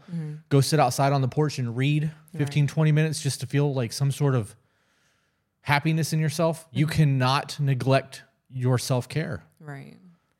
And, I noticed this yesterday. So yesterday my self-care was I worked out my glutes. I had like an hour workout and I am sore today. Like I did great. I didn't recognize, because we've been sick, I haven't worked out in a week. Yeah, we took the whole week off last week. That's why I've been so depressed, because I haven't been working out. I did that workout yesterday, and today my mood has improved tremendously. Your physical health and your mental health are directly correlated. Yeah. So that was my 1 hour yesterday of my self-care. I worked out my glutes. I had a great time. And then today is my whole self-care day. I woke up this morning. Oh, God. This day's been a wreck. I want to divulge that a little bit. So we laid down last night. I fell asleep at like 10. We're teaching the kids, come and wake us up for an emergency. 3 o'clock in the morning, I'm bored. It's not an emergency. So our daughter came into the room last night. I want to say it was like 1 a.m. And she was like, brother's throwing up. And I was like, no, he's not. And she was like, he's throwing up. And I was like, oh my gosh. So I get out of bed and I'm walking in there because I legit thought she was just trying a reason to get out of bed. I'm going to fib. Yeah. That way she can come in here. No, there was vomit all over the floor. He's in the bathroom, dry heaving. Like it was a whole thing. And I made sure he was okay. I'm half asleep. She's crying. I'm trying to make them avoid stepping in anything on the floor. I had to put a towel on the bed, take the sheet off. It was rough. Are you enjoying this conversation, Crystal? I was in the car this morning taking them to school, and I'm like, I'm going to talk about this on the podcast. Sorry, Crystal. I was like, girl, you're just going to have to bear through it with me on this one because it was rough. So I did all of that, cleaned for like an hour, made sure they were in bed. They were good to go. I come back into the bedroom, and I lay there until like 4:30 or 5. I finally closed my eyes. She comes in crying. I had a nightmare. Sick. So I get them into bed again. He wakes up a little bit. She's asleep. I sneak back in the bed. I'm just laying there on my phone. You roll over and you're like, can't sleep. And I'm like, no, no, I can't. You remember when she came in and said he threw up? Well, that did happen. And she just had a nightmare. So I'm just vibing. You're like, oh, I was fighting zombies in my dream. But that was cool information. You are so lucky that I was laying on my right side and not my left, because I full ninja kicked in my sleep. You did. Like you kicked and I was like, that was powerful. Yeah. And then you woke up and rolled over and you were like, I kicked a zombie in my dream and I kicked in real life and it woke me up and I was like, that's what that was. Yeah, I kicked hard. Like my knee hurt. I kicked so hard. I was impressed. I was out. I'm really surprised like you didn't roll off the bed. There was force. Could you imagine that? Ninja kick, thud. What just happened? Nothing? I fell off the bed. I would love seeing that because like you're a big dude. Yeah. You're muscular and like 6 foot. If you ninja kicked off the bed, that would probably be one of the greatest things I've ever witnessed in my life. It was bad. I've been dreaming a lot lately. You have, yeah. Which is weird because I normally don't do that. I normally don't sleep. I get like 2 or 3 hours. Lately, I've been getting like 6, 7, 8 hours. Like I think it's because you're coming off of that nasal thing you had going on. I think, my body's trying to catch up. Yeah, you're exhausted. So I told you guys all of that to tell you this. This whole day is my self-care day. Yeah. Yeah. Like I took a shower today. I did like a hair mask so my hair's nice and soft. And I washed my face. I didn't put any makeup on because when we're done with the podcast, I'm getting into the tub with my sunglasses. I'm going to smoke a little bit, maybe read, enjoy Netflix. Self-care is important. It is. Even if your life is dope, self-care is important. Yeah. My life is dope as hell. And if I miss my self-care, like working out, my mental's ruined. I have the worst life, in my opinion, when I'm not. That's a stupid thing to say, but like with my depression, like obviously people out there have it a lot worse than I do. But my depression is like, well, what are you living for? Yep. Do the self-care. Yep. Even if it's going to Starbucks 15 minutes in the morning. Paint your own nails. Get yourself a nice little kit set up at home when the kids are in sleep or they're taking a nap when the kids are in sleep. Or you can message my mom. She sells Color Street. And a little plug. You need to talk to your mom about if we can put her. I'll just do it. She's going to be like, I can't do that. I did it. You didn't do it. I did. I'll just get her Color Street. Okay. Put it in the description of the video. What can they be said? Speaking of Color Street, I absolutely love it. There was a time where I had acrylics because I like having long nails. But now that I'm back to piercing and continuing my tattoo apprenticeship, I can't have nails anymore. Yep. Hard to screw on 2mm gems with nails. So I went and got my nails done when I had my acrylics taken off. But I still have all that Color Street sitting in my nightstand. I'm going to take off my nail polish today and do the Color Street and come out here looking all nice and pretty. Makes me feel good about myself. Yeah, it should. And the Color Street's super easy. I'm really pushing that. I can tell. Just hamming it up over there. Help out mom, guys. So that makes me sad hearing that she stopped doing those things. Yep. Getting waxed is huge for a lot of women. I enjoy getting waxed. That makes me feel more feminine. We're an hour and 30 minutes in and haven't even finished one email yet. Wow. Episode 10. Going big.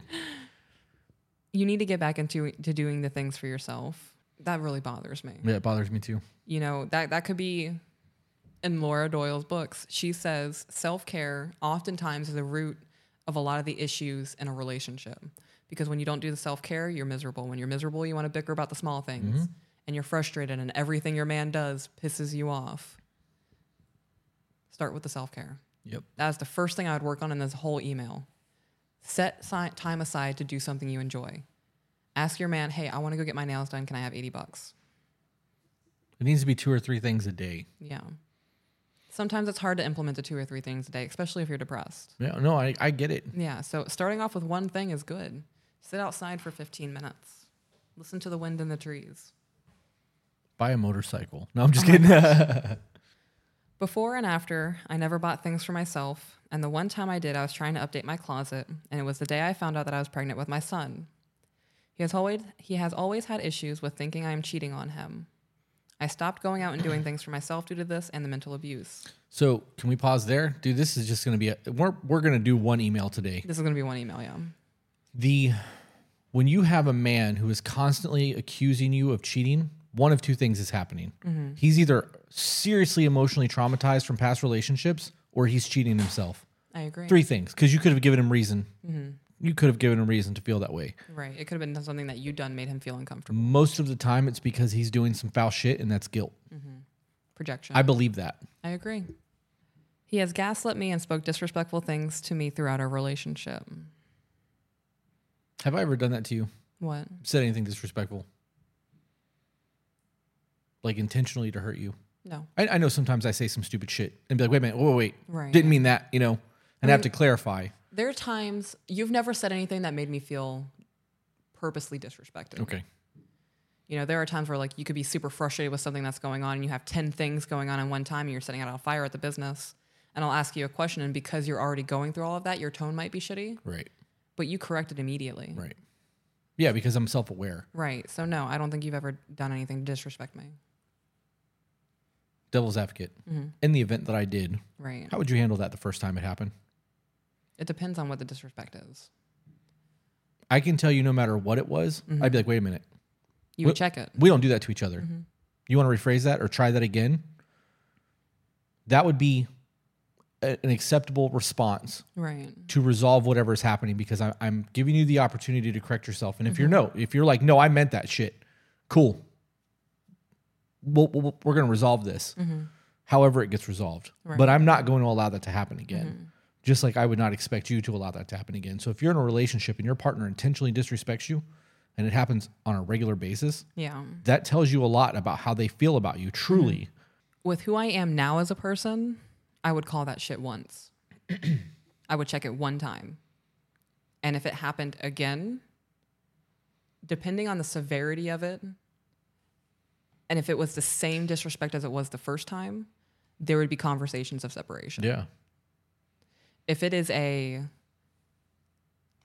something triggers you, and in the moment you're overly emotional and you say something disrespectful, and you come out of it and you're like, damn, I really didn't mean saying it like that. Next time that happens, I need you to call me on it. Right. That's a different conversation than somebody who constantly calls you a bitch. Right. I wanted to clarify that. So February 2022, I am pregnant with our second son, and a few months before the following year ended, I had tried to express issues I had been having. In May of 2022, I asked for a separation. This lasted 4 days. On the fourth day, he acknowledged that I seemed happier, assumed this was due to hormones from being pregnant, and asked to get back together. So that happened while she was pregnant. Right. Okay. So who separated? Right. Who separated? And because you seemed happier, he was like, okay, now that you're happier, we can make this work. Right. Instead of trying to resolve the problem that was making her unhappy in the first place. Right. Communication. This is really not rocket science, guys. Mm-hmm. How hard is it to just have a conversation with the person you claim to love? Right? Like if you love someone and you're unhappy, you want to know why they're unhappy. As a man, I would want to fix that. Right. What can I do to make this better? Mm-hmm. Is it me? Did I do something? What did I do? Right. Then you need to find a way to tell me without shitting on me so that I want to make it better. Because if you're just like, you're a piece of shit, blah, blah, blah, blah, blah. Like, whoa, I was trying to help. You're shitting on me. Mm-hmm. It's not... I fidget a lot. Right. I don't even know if that was in camera. I'm sitting here twisting this thing on the Apple Pen. There's a hole in it. Oh, yeah. And it's got a divot, so it's very satisfying for me to cram my thumb. It's so stupid. Yay, brain. But knowing that I want to solve the problems and try to help the scenario and make sure you feel better, it's not hard for me to try to divulge or to extract the information from you so that I can try to fix whatever's going on. Right. You also don't do it in a shitty way, though. Right, because I want to help. Right. I don't want to argue and fight with you. Why, for the love of God, would anyone want to start a fight with their partner? People thrive in that kind of environment. I don't. Right. I don't at all. I'm just saying there are people who thrive in chaos and need that tumultuous relationship to feel like everything's okay because that's all they've known. That's because of reality TV shows and social media. Young people believe that if there's not drama in a relationship, that you're not in love. Right. That's insane to me. I don't want that drama. I want the easiest going, most peaceful scenario in my home I can ever have. Right. And when things get off even a little bit, I want to resolve the problem immediately because I don't want this shit going on for days. I don't want it to be brought up a month from now. Like, we need to resolve this as quickly as we can and move on because I could die next week. Right. I know that, like, my time here is not guaranteed. When it's my time to go, it's my time. Whether I've got unresolved shit here or not, I want to enjoy as much of this as I can because I'm not getting a second chance at it. I don't get it. I really don't. I asked for the weekend to think about it, came back Sunday or Monday night, and gave 2 stipulations. I like that word. Stipulations. I can feel the way my mouth moves when I say that. 1, he stops drinking, and 2, he goes to individual personal therapy to work through the stuff he is avoiding thinking about. I chose this verbiage as he will literally state he doesn't want to think or talk about something and chooses to drink it away. We started marriage counseling and I expressed that I had these feelings more before I was pregnant, so they weren't due to hormones, and we went once a month for a few months before I gave birth to our second son. Pause. You shouldn't have to explain that it's not because of hormones. Right. If that is how you were feeling, regardless of your hormonal situation, it's how you're feeling. Do not downplay your emotions because somebody might be able to throw some shit in your face. If that is how you feel, it's how you feel. That goes for all of you, not the author of the email. Right. The way you feel about a scenario, regardless of your hormones, matters. Obviously, if you're depressed and you're going through postpartum, whatever the case may be, that's a different conversation. But the way that you feel is still valid. There's still an underlying issue there that's making you feel those things. The hormones may just amplify or turn it down. Right. Don't ignore that. Don't downplay it. Own it. Be like, it could be the hormones, but I still feel this way. You know, I think it's really shitty of a man to hear a woman complain about something for 13 months and then say, well, now it's because of hormones. Right. And I just want to clarify, you can only be pregnant for 9 months. Yeah. Just in case somebody doesn't know that. It's a good thing you said that because somebody in the comments be like, pregnancy only lasts 9 months. Right. So if your wife is pregnant for 9 months and she's been complaining about you not doing dishes for 13 months. It's not hormonal. It's not the hormones. It's you, bro. And her lack of communication skills. And your lack of ability to understand, which is also a lack of communication skills. And I shouldn't have to say that Yet here we are. Here we are. It's so hard for me not to be mean to people. I can tell. You have the scowl. No, stop it. I got enough butt crack wrinkles in my forehead as it is. Trying really hard not to crinkle my eyebrows. So I really, truly do not mean this in a shitty way. I mean this in the most affectionate, I'm attracted to you, like your face is everything to me way, okay? Okay. I like your scowl because it makes you look knowledgeable and weathered. And Oh, I definitely look weathered. I love it. You look like a man. Yeah. Like you've been through shit and you know things. I'm a man. My apartment smells like rich mahogany and leather. No, like I've been with men, you know, I don't think of 20-year-old dudes as men. No. You're young. So, I don't know. I'd rather have a weathered-looking man versus a baby-faced boy. Okay. So, quit. I'm not doing anything. Yeah, that's right. Read the email. He gets nervous around me when I get stern. That's why he blocked it. I'm afraid I'm going to get a spanking. Get lectured or something. Have to stand in the corner. Don't mom me. I'm not. Sorry. I'm not genuinely apologizing. I'm saying sorry to be funny to make it's a laugh. I got it. For the people in the comments, oh my God, she's scared of him. I'm not. It's very clear he's scared of me. He dropped the thing. All right. It's the traps. Traps and lats. Terrified of you. Is it my traps? Can you see them? I can see that sunburn on them. I was all hyped up. You were like, I see him. I was like, ah, and you're like, the sunburn. I was like, damn. I can see your collarbones. The sunburn sucks. I bet it does. Oh, yeah. On top of everything that happened this morning, I also slept like shit because of my sunburn. It's a wicked burn, too. Wicked burn. He saw it yesterday and he was like, that's not good.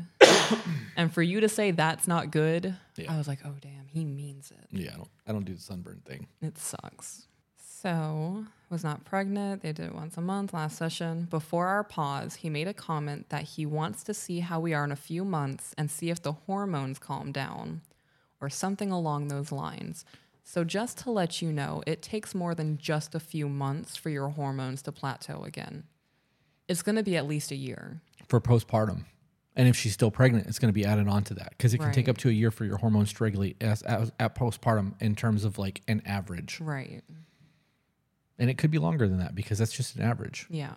I agreed with seeing where we were in a few months after I give birth, as I was waiting to see what happens when we had two. You mean like two kids? Mm-hmm. Okay. We had our first ultrasound for the baby, and on the way home, he seemed upset, and he said he was just unsure about where we are and how to be happy, and how he isn't even sure if the baby was his.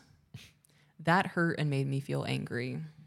I'm going to be honest. If I was with a man and he said he wasn't sure that the baby was his, I would leave. I am not going to have you hold that over my head for the next 18 years because for some reason you fabricated that you think I cheated on you. Right. And if he really truly believed that she was cheating the whole time, why would he stay? Right. Why would you stay to raise a baby that you don't even think is yours? You're going to raise another man's child and be okay with it? Yep. Unless he's one of those people that are like, I can't prove it. Right. It's just a hunch. So I'm going to suffer through it. I don't know. I don't know. I just don't get that. As a woman, I take so much pride in who I am as a person.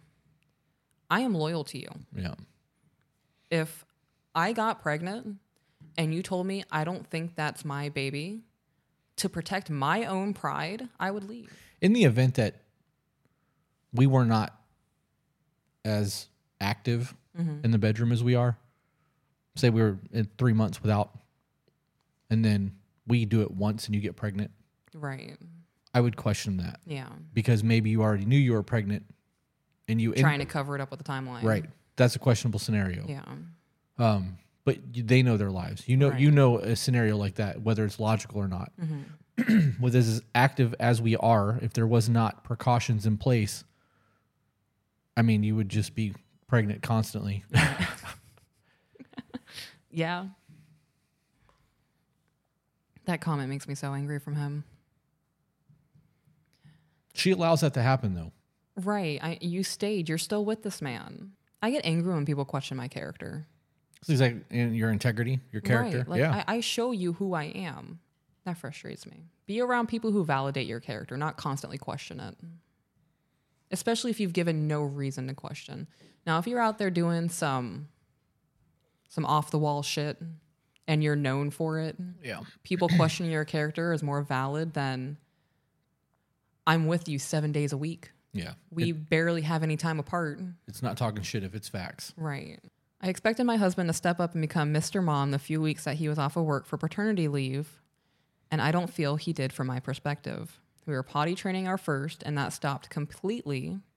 I wasn't able to follow my toddler or manage him while taking care of our newborn, breastfeeding again, and my husband wasn't up at night to help. I did pump and put out a bottle for each week for him to help with, and it sat in the fridge. I actually used it myself a few times so that it wouldn't go bad. The question is, did you when you expected him to be Mr. Mom, Was it a conversation? what were you expecting him to do? Did you have the conversation? Did you think that he was just going to jump in and save the day without any type of expectations laid out? Right. How did that conversation play out? Furthermore, what did he or did he not do? Because if he went from working a full-time job to helping with the toddler, even if it's just one of the kids, Right. or spending a couple hours a day, that's more than he's normally doing, and he may have felt like it was doing enough.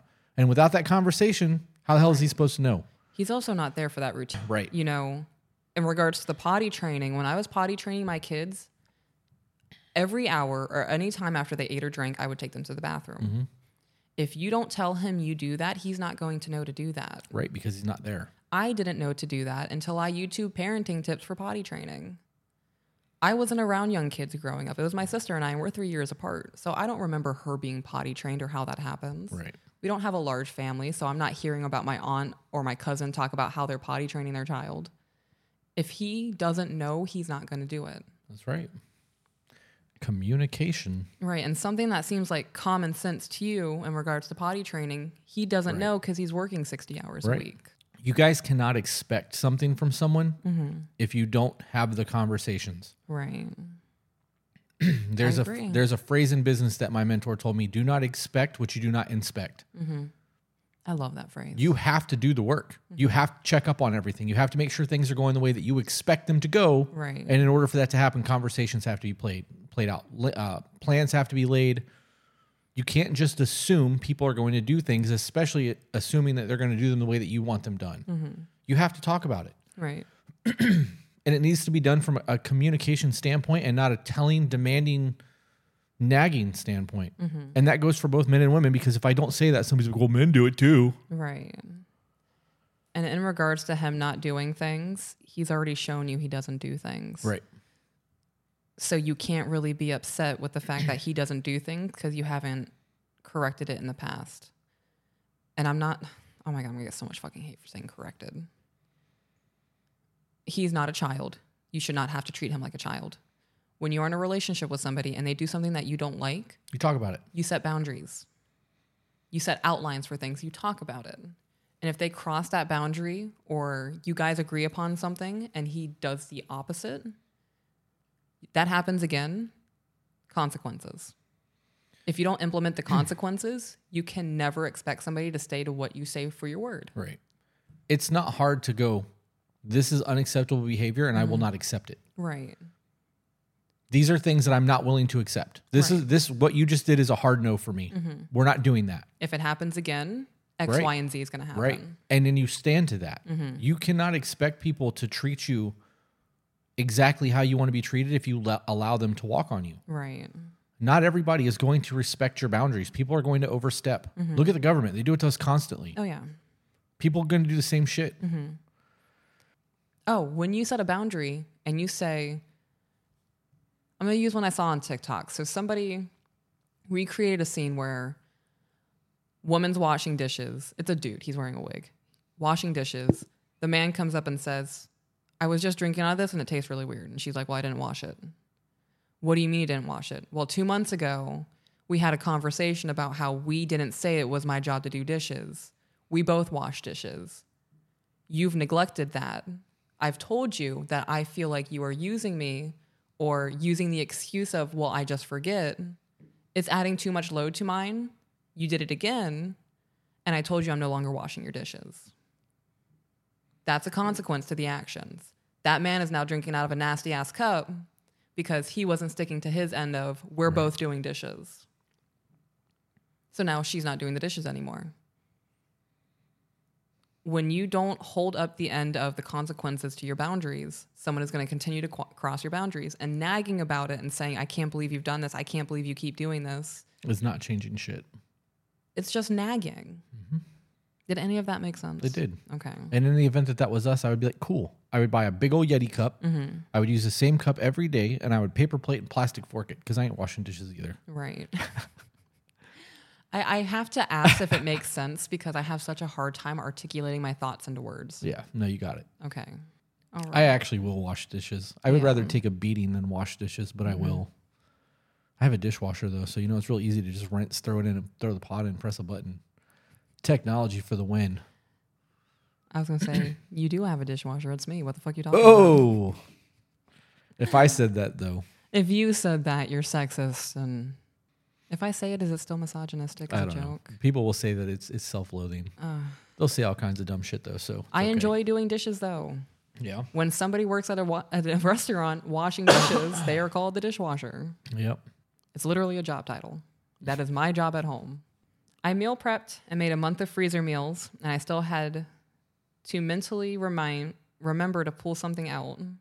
I did express this was supposed to be on him before giving birth, and after a few days of having to do it myself, I just took it over. It didn't alleviate the mental load for me to have to remember to remind him, if that makes sense. We had our first marriage counseling this month since giving birth, and he didn't say much, and after we left, he said, sorry I wasn't very involved at the end. I was just tired and not as in it. So before I continue reading, I want to jump back to where she said that he kept forgetting to do things, so she just started doing it herself. Mm-hmm. She's enabling him. This is also a massive change for both of you. Right, but when you give an go ahead. I'll wait because I'm not going to forget. Okay, so you just gave birth. You're acclimating to having a newborn and a toddler at home. This man just went from working and providing for a family and coming home at the end of the night to being thrown into pure chaos. Yep. He is now doing the job that you were doing in potty training and all these other things with a toddler, on top of you being probably emotional with a newborn, stressed, burnt out. Tired. It's a lot. It's a lot for everybody. I understand the frustration of having to pull the food out of the freezer. Gentle reminders are not a bad thing. Right. If he kept forgetting to pull dinner out because he's focused on taking care of the toddler or helping you with the newborn or whatever, that's a less frustrating scenario than he's ignoring everybody playing video games and he's still forgetting to pull the food out. Right. But if it's not been his job for the last 10 years or 3 years or even a year to have to worry about dinner, and now all of a sudden it's his responsibility, he's going to forget from time to time. Right. You fall into a habitual pattern. Mm-hmm. And then when she started doing it on her own, she's enabling him to continue to be in that pattern. Right. A gentle reminder going, hey, did you take the food out of the freezer or can you do that is not a big deal. If you see simply asking somebody, hey, can you take that out of the freezer? I forgot, or you forgot. Mm-hmm. That's your job. Hey, don't forget to pull the chicken out or we're not going to be able to eat tonight. Right. Is it really that big of a deal? Mm-hmm. Do you see how fast that was? Right. Can you take the chicken out of the refrigerator? That's it. Less than 5 seconds of your life. Mm-hmm. You really want to fight over that. You want to make a big deal over having to say a 5-second sentence. Right. Come on. That pick and choose the battles. This is kind of off topic, but you saying pull the chicken out of the fridge made me think of this scenario. I just wanted to throw it out there in case anybody experiences it. So I was making dinner the other night, and I had shit everywhere. The kids were running around the house. You were doing things back here. We were all in the middle of something. And I had the chicken to go back into the fridge, and my hands were full, and I couldn't open it. And I just asked you, hey, babe, can you open the fridge for me? You put down what you had in your hands, and you open the fridge. Great. There are some people who have been pissed off, like, you see me standing here with my hands full. Right. Why aren't you opening the fridge for me? Right. Expecting them to mind read and get it done. Or they'll struggle, get the fridge open, throw the thing in the fridge, slam the fridge door, huff and puff saying, you saw me standing there. Mm-hmm. You saw I was struggling. Why didn't you help me? Because you're involved in your own thing. I'm involved in my own thing. And there's 2 kids running around the house. That's why they didn't stop to help you, because they weren't aware that you were frustrated in a situation. You have to verbalize it. People are making active decisions to get shitty about things. It is a choice. You are choosing to get frustrated by XYZ. Right. Instead of just going, hey, it is not that big of a deal. It's not. Yeah. I don't care if you have to do it 10 times a day and it annoys the piss out of you. Right.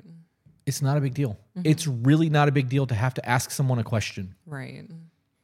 And that's not a made up scenario. Right. No, that actually happened yesterday. No, I mean, yeah, what happened, that did happen. But me saying that someone could stand there with a chicken and get frustrated because their partner's not noticing that they're struggling, that was me 6 years ago. I've lived that thought process. So when I tell you scenarios happen like that, I'm telling you that from experience. I've been around other women in their homes and seen them behave that way. It's childish. It's a real thing that people do. And when that's your mindset, when you are standing there holding it and you're expecting somebody to jump up and cater to you, right? You are putting yourself on a pedestal above everyone else in the house because they're supposed to cater to what you need. Right. Never mind that the kids are running around. I'm editing video. You're cooking. We're all doing our shit. Even if I was playing video games, you're in the middle of something. It doesn't matter because my time is engaged over here. I have no idea what's going on over there. And until you go, hey, cool, I got you. Right. I don't know. It frustrates me because a lot of the problems that people have come down to them not being willing to speak up, making a big deal out of something that really isn't a big deal. Or they feel like they don't have to say it. Right. Or you're right. And like me should saying just know. And me saying that it's not a big deal and people going, well, you're invalidating their emotions. Yeah, I am. Because it's really not that big of a deal. You want to have an argument about something that's really worth having an argument about, have at it. But you want to argue over me missing the laundry basket? Right. Come on. Like there are dudes out there gambling away mortgage money. Right. Haven't paid the rent in 3 months and now we're getting eviction notices. Right. Yeah. Come on. Those are arguments. Those are worth having. You haven't had your water for 2 weeks. Yeah. That's an argument. Be better, guys. It's not hard. It's really not hard to just be decent to your partner. And when you look at the situation differently and you start applying those thought processes to your life is going to get better. It is. The squeaky wheel gets the grease. Hey, can you open the door? Yeah, babe, I got you. No big deal. I know you see me standing here with this chicken. Come open the door. Oh, damn. Hold on now. Yep. Two very different scenarios. I've also had women talk to me like that. Yeah. You see me standing here. Why aren't you helping me? Because it's not my job. Yep. Because you haven't asked me. Because I don't know you need help. Because I enjoy watching you struggle. I love it when people say off the wall shit like that to me. He wasn't very involved and not as into it. And then we were discussing something and he made a comment about how he is sorry he isn't the greatest thing since sliced bread and that he isn't proactive. Ooh, he's playing a victim. So that was me. Yeah. So I stated, you don't have to be the greatest thing since sliced bread to be proactive. I tried to say this lightheartedly and with slight humor. At this point, he didn't respond and didn't talk to me the rest of the evening and most of the day. Because he was looking for pity. Right. When I read that, when he said sorry, he isn't the greatest thing since sliced bread and that he isn't proactive. He's making a choice to not be proactive. Yep.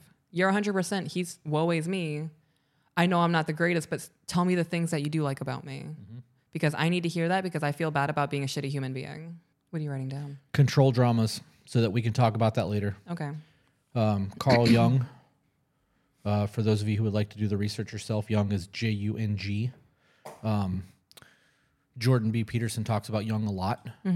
He has something called control dramas, and it is the way that people vie for attention and energy.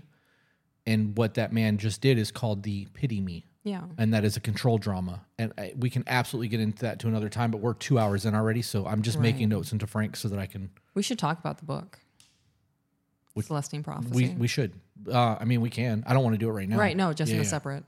That's an amazing book. I know he has a bunch of baggage to work through, which is why I wanted him to go to therapy. But he won't, and I know I can't make him. Nope.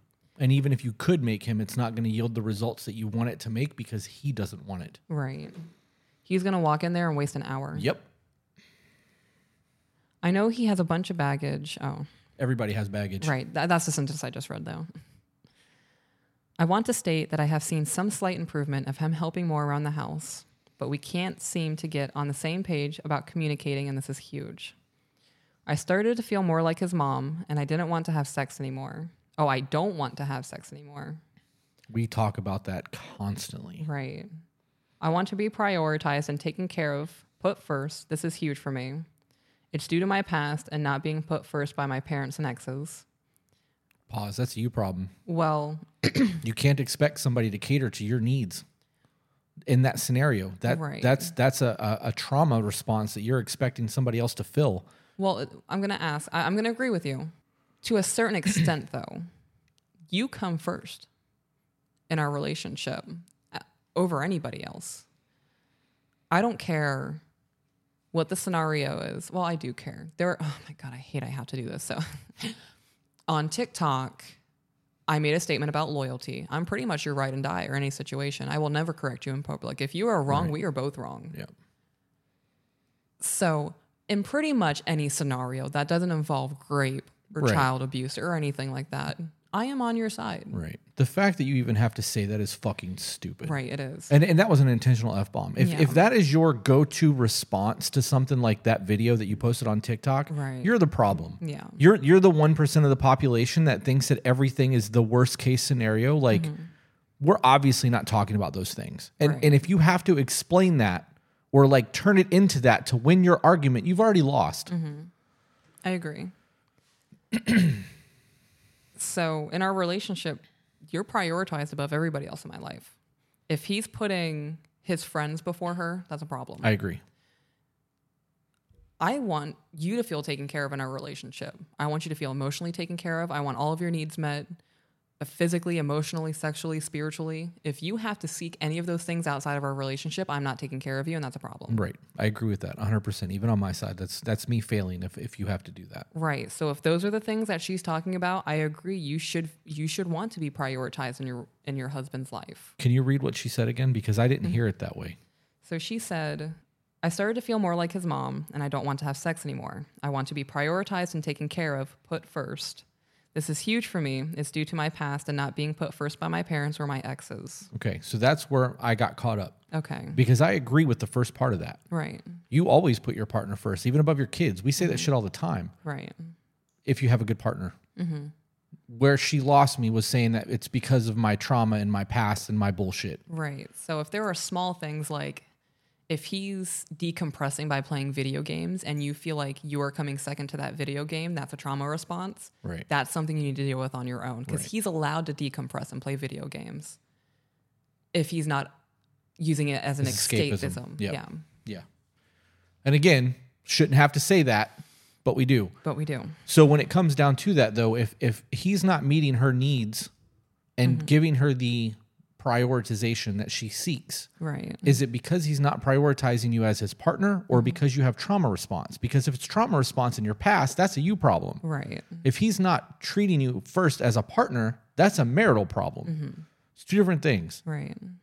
So that's why we went to two different pages because I missed the first part of that where you paused or comma or period and I heard the whole thing as a whole. Okay. And I don't agree with that. If I have problems from my past, it's not on you to cater to that. Right. It's on me to heal my trauma and you to support me while I'm doing it. Correct.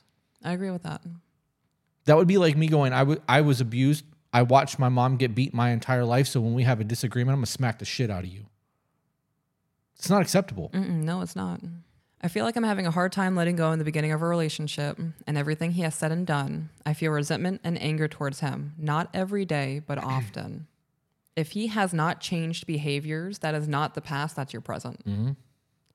If he is acknowledging the things he's done in the past and he's correcting that behavior in the present, it is 100% a you problem of not letting go. Right. By staying with him and giving him the opportunity to be a better man, you have to let go of everything in the past and acknowledge the things that he's doing in the present. Right. If he's making the changes. If he is making the changes. You have to recognize when your partner's doing the work. You have to. And the fact that he's even going to therapy says that he is trying. Yeah. He may not be active in therapy. If you guys are going to couples therapy, marriage counseling, as I prefer to call it. You know, I really feel like individual therapy is a lot more beneficial than going to marriage counseling. Right. I honestly believe that marriage counseling can be removed from the scenario altogether if you can restore intimacy in your relationship. Yeah. Counseling, therapy, coaching, all those people are giving you tools to work through your shit. They're not fixing you. They might be able to point some things out that you've missed, but they can't fix you. They can't heal you. Yeah, they're not going to do anything to make you feel better. Right. They're the Home Depot of emotional support. Yes. You're going to go there, get your tools, and go home and do your work. Mm-hmm. That's it. Yep. Going to therapy. A good therapist is the Home Depot. Yes. Yeah. A good therapist. You know, going to therapy thinking it's going to be a forever solution for all of your problems and you're going to feel amazing is like trying to have a baby to save a relationship. Yep. You have to go into therapy knowing that you're going to have to work really hard on yourself. It's going to be a very bumpy journey and you're going to go through it. You are, and it's going to get ugly. It is. It's going to get so ugly. There were times where I was crying in my bed until 3 or 4 o'clock in the morning, realizing that the shitty things I did in my past are the reason where I was in the present. It is not easy. It is hard. But once you experience that emotion and you allow yourself to feel that emotion completely, you're going to recognize it's going to start to die out through your day-to-day life. Because once you feel your emotion and you're recognizing things, right, it becomes easier to distinguish. Your emotions are there to guide you. You're not supposed to ignore them. And like, I'm guilty of it. I suppress everything until I'm ready to process the shit. Right. And it can be months before I really process things. That's just the way that I deal with shit. It's not healthy, but that's my method. And I can suppress everything and not be affected by it until I'm ready to be affected by it. And then I'm affected by it while I work through the shit. I don't think that's unhealthy. I think putting something on the shelf to revisit later, I would say that's healthy. I do that too. There are things that happen in my life where I'm like, damn, I am not ready for this right now. I already have so much other shit going on that I'm trying to process. I can't. Right. So I shelf it. And I know it's there. I'll acknowledge it. Once a day, I'll take a peek into that box and be like, I'm going to visit you. Yeah. I'm not ignoring you. That's the difference. Until I'm ready. Right. To be able to process that. Because some of that shit that happens in life is dark and it's hard. Yeah. But everyone goes through it. Right. The temptations that we have are temptations of man. Those are our problems. Right. I'm not going to get super religious here, but they do say that God will never give you more than you can bear. And the temptations that we have are not from God. They're men's temptations. All of the bullshit that we have are our problems. Right. And we can all work through them if we choose to do so. Doesn't matter how horrible it is, you can slowly work through your shit. Right. I don't know. I don't know. I guess I really don't even need to harp on that. I am also very aware that had I spoken up about these things at the beginning of our relationship, that we might not be here. Yeah. I have owned this and apologized for my part in that. I'm working on figuring out who I want to be and what that looks like, and mostly what I want moving forward as my family grows. And mostly what I want moving forward as my family grows, so I can express what I envision my life to be to my husband and discuss it with him and see what he envisions. That should have been a conversation before y'all got married. That's foundation shit. Right. Expectations of what you want in your marriage. What you want your marriage to look like. Whether you want your kids to go to college. How many kids do you want? What do you want for a home? How many bedrooms? Right. Where do you want? What zip code?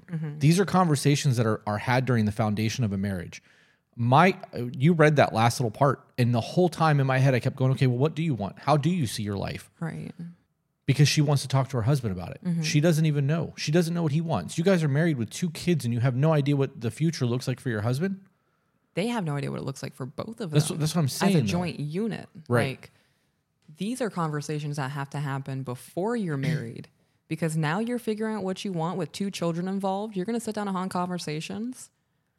What's the likelihood of you guys actually agreeing on what you want in the future? On everything. On everything. You might have something dead set in your heart that this is going to be my life. And he's going to be like, no, I don't want that. Right. And then what are you going to do about it? Right. Because one of you has to compromise. And one of you are going to lose. And what if neither of you are willing to compromise on that? Like, Yep. what if it's something that's life altering for both of you? Right.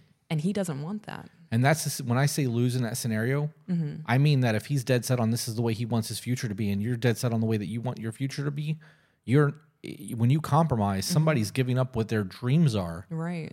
Or you're going to lose each other because they're going to be dead set on what they want, and you're going to be dead set on what you want. This is a problem. Yeah. This is not something that gets put off until there's kids in the picture. Right. That you have put it off. You guys are married. You are tied together. There are now 2 children whose lives are at mercy because you guys did not figure out what you wanted in the beginning. Yep. I don't understand why people don't take the time to build the foundation and get to know each other before having a family. And I don't mean like having an oops and having kids. I mean like legitimately, like they got married. Yeah. Like, They built a family. how have you not had these conversations with your partner? Mm-hmm. And you know, you can be married without having kids. And if you recognize your foundation's broken, you can work on it. Right. It's a lot easier to do it without kids. It is a lot easier to do without children, because if you guys disagree, that's just divorce. Yep. You're not having to figure out custody and where the kids are going to live. Oh man, this is going to be rough. I hope it works out for the best. I hope. I'm curious. I'm genuinely curious. Removing him from the conversation completely, how she envisions her life. Right. Because right now she's a stay-at-home who was going to school to get her AAS. She's trying to build and do her thing while having a partner that is not at all on the same page. He's basically allowing her to stay home because it's probably cheaper than having to pay for daycare. Right. Whatever the case may be. Maybe he's genuinely wanting traditional values, whatever the case may be. I don't believe that from the email, but I could be wrong. I don't know their life. Right. But what does your future look like? Are you going to be a stay-at-home mom forever with a degree that you're not going to use? Because if that's what you want, dope. But you need to get your husband on board with the traditional values so that you have a good life. You have to be on the same page. Right. That needs to be a team effort. Right. It can't just be you taking care of the kids while he works. That's not a life. No, it's not. I'm really flabbergasted that she's just now realizing that she needs to figure out what she wants. It sounds to me like she's at her wit's end and she's done. They don't know how to communicate. They don't. And he's going through whatever he's going through. If it boils down to it and he's not willing to work on anything, what are you going to do? What are you going to do? Are you going to spend the rest of your life with this man and settle because you're scared of change?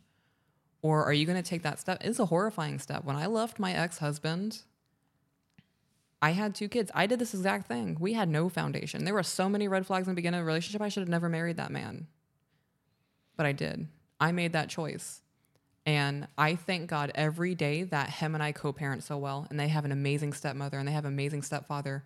And they have a very solid foundation for their childhood. Yep. I'm blessed because of the choices that I've made.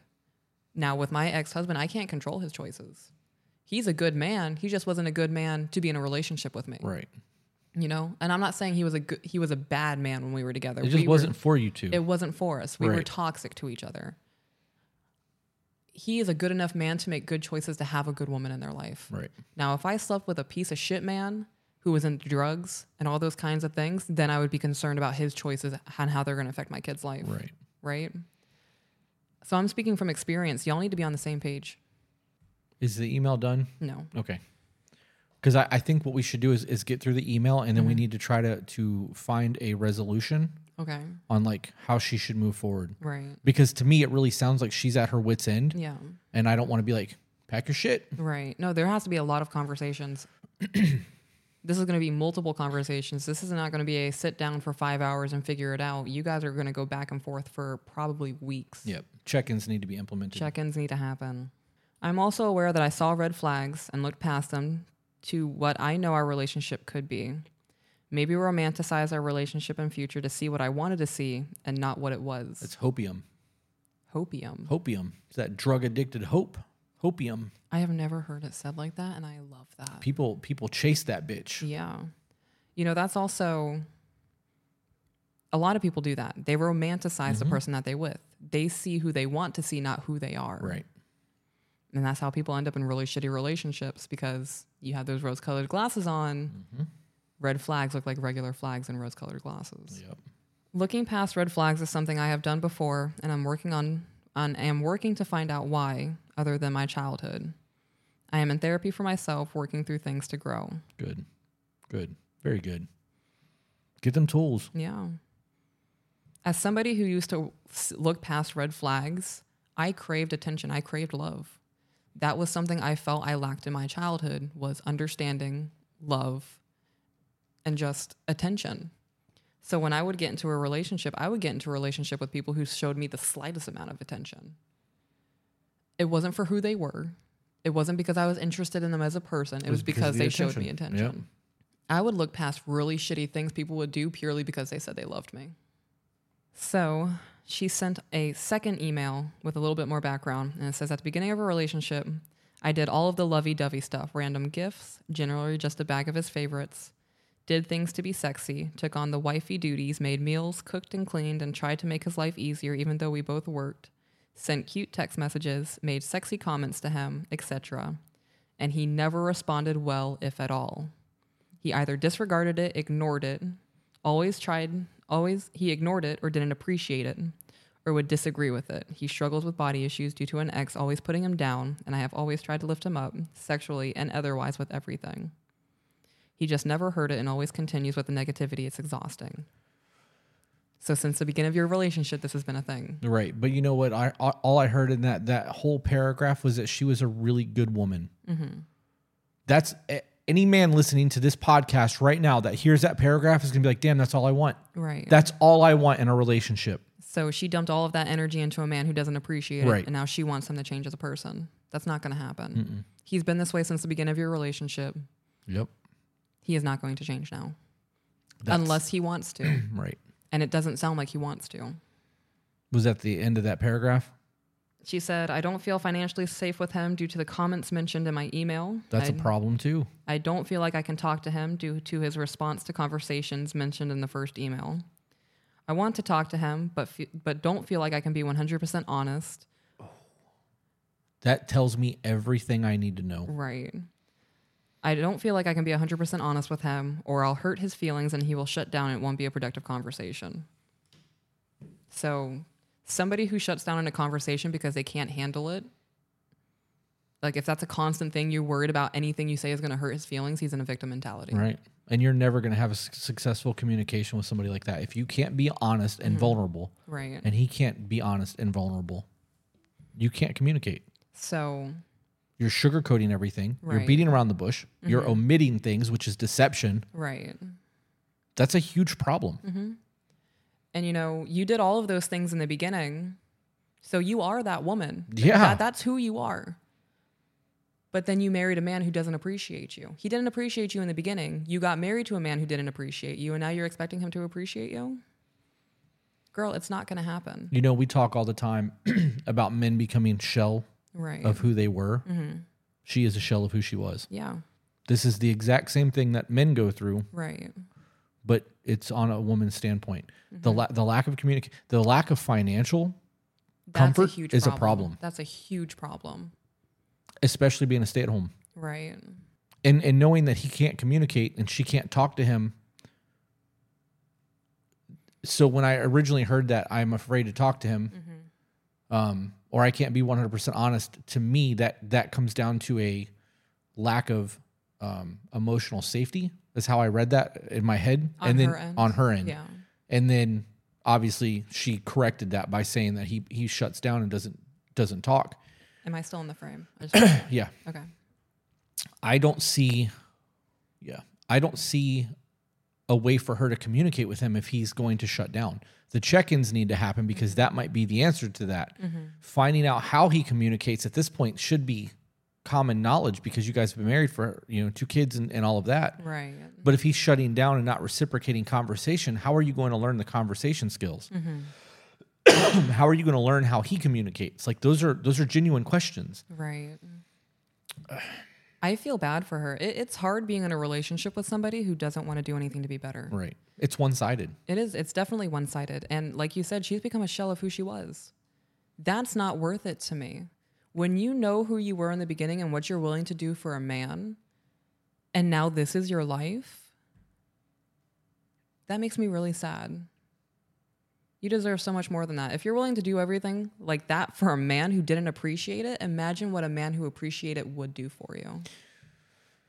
I don't get it. I don't understand it. Like I understand I have body dysmorphia. Right. I have very low self-esteem, self-worth. My whole life. Right. It's been like that. I still respond kindly when you send me those messages. Even when I'm having a bad day, I thank you for it. I may every once in a while joke around and be like, oh yeah, you like this big belly, or say something stupid like that. That's right. Self-deprecating. It's not helpful to the situation at all. And it's me trying to make light of how I feel. And it's not the right answer. And we correct that when it's happening. But in a scenario where I'm at the bank today making a deposit and I get an ass photo in the middle of the bank, I'm like, ooh, Lord. Yeah, you did. Yeah. It made my day. I didn't even know you were in the bank. But you were flirting, sending me winky faces, talking shit. Like, yeah. Could you imagine how it would feel if I was like, yeah, whatever? I would never do it again. Why? Why would you want to do it again? I just shut down every effort you made to make me feel good about myself. Right. That would actually be a conversation for me. If I sent you like an ass pic and you're just like, if you didn't respond, if you just saw that, didn't respond and was texting me like, this is going on with the business today, I'd be like, what was that? Yeah. Like, I just sent you an ass photo. You're the only man who was allowed to see my ass.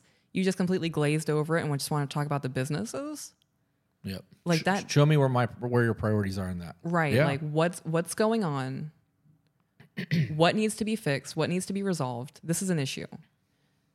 And if you continue to show me that you didn't want me, then there would have to be other conversations. Right.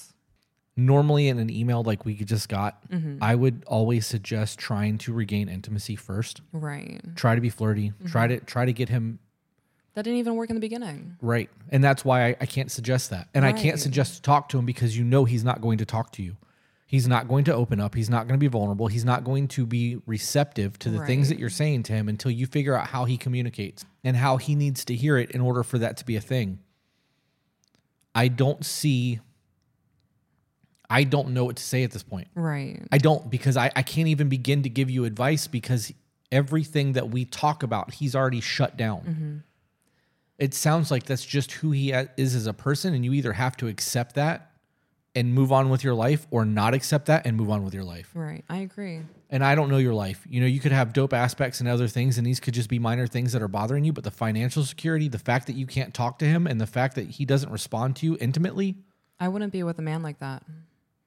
I need those things in a relationship. So do I. So do men. Those are key foundations, key parts of our foundation. If one of those things faltered, we'd have massive issues in our relationship. Right. And it wouldn't be threats of me leaving you or anything, but we'd have a lot of conversations. Things would not be the way that they are now if those were problems in the relationship. And the conversations would devolve. Right. We wouldn't have healthy resolution to anything. Right. Like the only solution to the financial problems is either you get a job or he gets a second one. Right. Or you get on the bank account and start handling the finances. Right. Or that. But even at that point, if he's not making enough money to take care of you and 2 kids, you may have to look into it. And how is that going to work? I can tell you right now, daycare in Florida for 2 kids where we have our kids at school is $1,400 a month. I know that we pay more in daycare than some people pay in their mortgage. Yeah. So in that aspect, it's not worth going back to work. It's cheaper to stay at home and raise your kids and do that until they go to school, and then you have to figure your life out. Yeah. And if you have your AAS and you're doing your schooling from home and you get to the point where you can go and get a job when they go back to school, that's dope because that sets you up for success. It does. And you don't need him for that. You need to, I really hate to say give him ultimatums. I hate that. Right. Excuse me, because I don't do well with that. If you came in and was like, here, this is the way this is going to happen.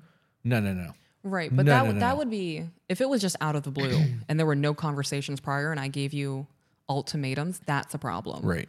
If we had, let's say, 6 conversations about something that's bothering me in our relationship and you fix it for a week or 2 and then it falls to the wayside again, that's when the ultimatums would start coming in. Like, okay, we've had several discussions about this. You change your behavior for 1 week and then it goes back to the same thing. I feel like you don't care about me. Right. That's a problem for me. So if X, Y, and Z doesn't happen, this is going to be the repercussions. And those conversations also need to be stated as there are things that I need from my husband that you are not giving me. Right. And if you can't give me those things, that's when the ultimatums happen. Yes. And it needs to be discussed as such because just going, I expect you to change and do all of this, that's not fair to people to have to change who they are to be with somebody. Right. If you don't mesh, that's fine. That it's okay to not mesh with somebody. Right. But if 2 people love each other, they're going to want to change to work on each other to make that work. You would never have to give me an ultimatum. If you were like, hey, I can't even give you an example because we don't do this or have any of this. But if I was like, if I made an inappropriate joke, I'm going to use the divorce thing as an example because it's whatever. In the event that I was making divorce jokes and you were like, when you make divorce jokes, you invalidate me as your wife. You make me feel like you're going to leave. I am losing all stability and Security. That was the word I was looking for. Security. I do not feel secure in my marriage because I believe that you are looking for an out by making these divorce jokes. And I was like, damn, I was just trying to be funny. I'm sorry, I won't do that again. That would be the end of it. I would never do that again because I don't want you to feel that way. But if I was like, I'm just trying to joke and then continue to do it anyways, it's showing you exactly how I feel about your feelings. Right. So for people who have those conversations and have issues in their marriage that need to, I think I'm getting an echo in my headphone. Anyways, in the event that you have that and people can't dial it back to try to take care of their partner, you are failing to provide. And I'm hearing the echo. Yeah, are you? Mm-hmm. I need to turn my gain down then. You are failing to provide. And that's one of the issues that you have as a partner. Mm-hmm. Your job is to provide, especially as a man. Women have their own things that they're supposed to provide their family. But for a man, your job is to provide financially, emotionally, protect, lead. And if you can't do those things, you are failing as a man. And, that's not, when you say provide financially, if you're a 2-income household, dope. It is still part of your responsibility to provide for that household. And this might seem controversial. If a man and a woman are together, or same sex, whatever, female and masculine energies, that masculine energy, in my opinion, is supposed to work harder than the female one, I agree. The feminine one. I agree. If a woman has to work to help support the household, she is doing that as a duty to her family. Right. And vice versa, if it's the woman working and the man's going to be a stay at home, he is more comfortable be staying at home and you guys are messing up financially or whatever. I'm going to use us as a scenario. If we are doing poorly financially, you would go back to work before I go back to work. Mm-hmm. The reason I'm finishing my tattoo apprenticeship is because that's my dream. Right. I've dreamed about being a tattoo artist since I was 8 years old. I'm not going back to work because we're hurting financially. I'm going back to work purely because I want to say that I did this in my lifetime. Right. But it is also a benefit to us, and it is going to level us up financially. There's a whole lot that goes into that, but I'm still working. Right. So for a man, just on the same topic, if a man is a stay-at-home, there's nothing wrong with that. You can still provide. Mm-hmm. You're providing parenting. Mm-hmm. The provision still happens. It just may not be financially, and that's fine. If the woman's the breadwinner and she makes enough money that you guys get to live a dope life, I don't have a qualm with that. Right. But you still have a whole lot of duties that need to be performed to still provide for your family. Mm-hmm. It just shifts from financial to emotional, spiritual, because you should still be leading your home. Right. I don't know. And, if it's the kind of thing where the dude's working like 6 days a week, 12-hour days, the wife should go back to work. If they're struggling financially and new things are popping up, it is your duty to your family to make sure it's stable. You need to go back to work. It's not on him, who's already working 6 days a week, 12-hour days, to get a second job to help financially support the household. In that scenario too, and this may rub some people the wrong way, I believe that you are failing to provide if you're working 12-hour days, 6 days a week. Because the one day that you're awake at home, you don't know your kids. Right. You don't know your wife. You're spending, you're giving more to your boss, unless you're your own boss. You're giving more to your boss than you are to your family. Right. You are failing to provide as a parent. If you have kids and you're working 12-hour days, 6 days a week, you don't know your kids. Right. What are you going to be at home on Sundays and pissed off because they're making noise while you want to watch football and have a beer and relax? Like, provision is so much more than financial. And though I believe a man should lead financially, that's not always in the cards for people. Right. You guys need to look at your life and evaluate. And I don't believe in balance. I don't. Because you're not going to get a perfect home life, perfect work life, perfect finances, perfect vacations. Right. You're going to have to sacrifice in some parts to make things work. That's where the balance needs to come in. Right. Are you working 60-40? Are you working 80-20? How much time do you really have with your family? Because if you bring a child into this world, it's your duty to raise those children. Right. It's not all on the wife to do it while you're out there working, providing for the household. Yep. If you are killing yourself at a job and barely scraping by, get a better job. Yeah, absolutely. Gain a new skill set. Level up as a man. Learn a trade. Yep. Cut your hours back and go back to community college and learn to weld. Find something else to do. Also, if you are that man that's working 12-hour days, 6 days a week, are you doing it because you don't like your woman? Ooh, that's a good question. It is a good question because I know a lot of people who are super into their job and hate their families because when they go home, there's a war. I'm gonna play this. Are we done with that email? We're done reading the email? Well, we didn't really give a solution. I mean, I did. I don't know what to say other than because everything that I would tell her to do, she's already done. Right. I went back to see if he stopped going to therapy or if he's still going.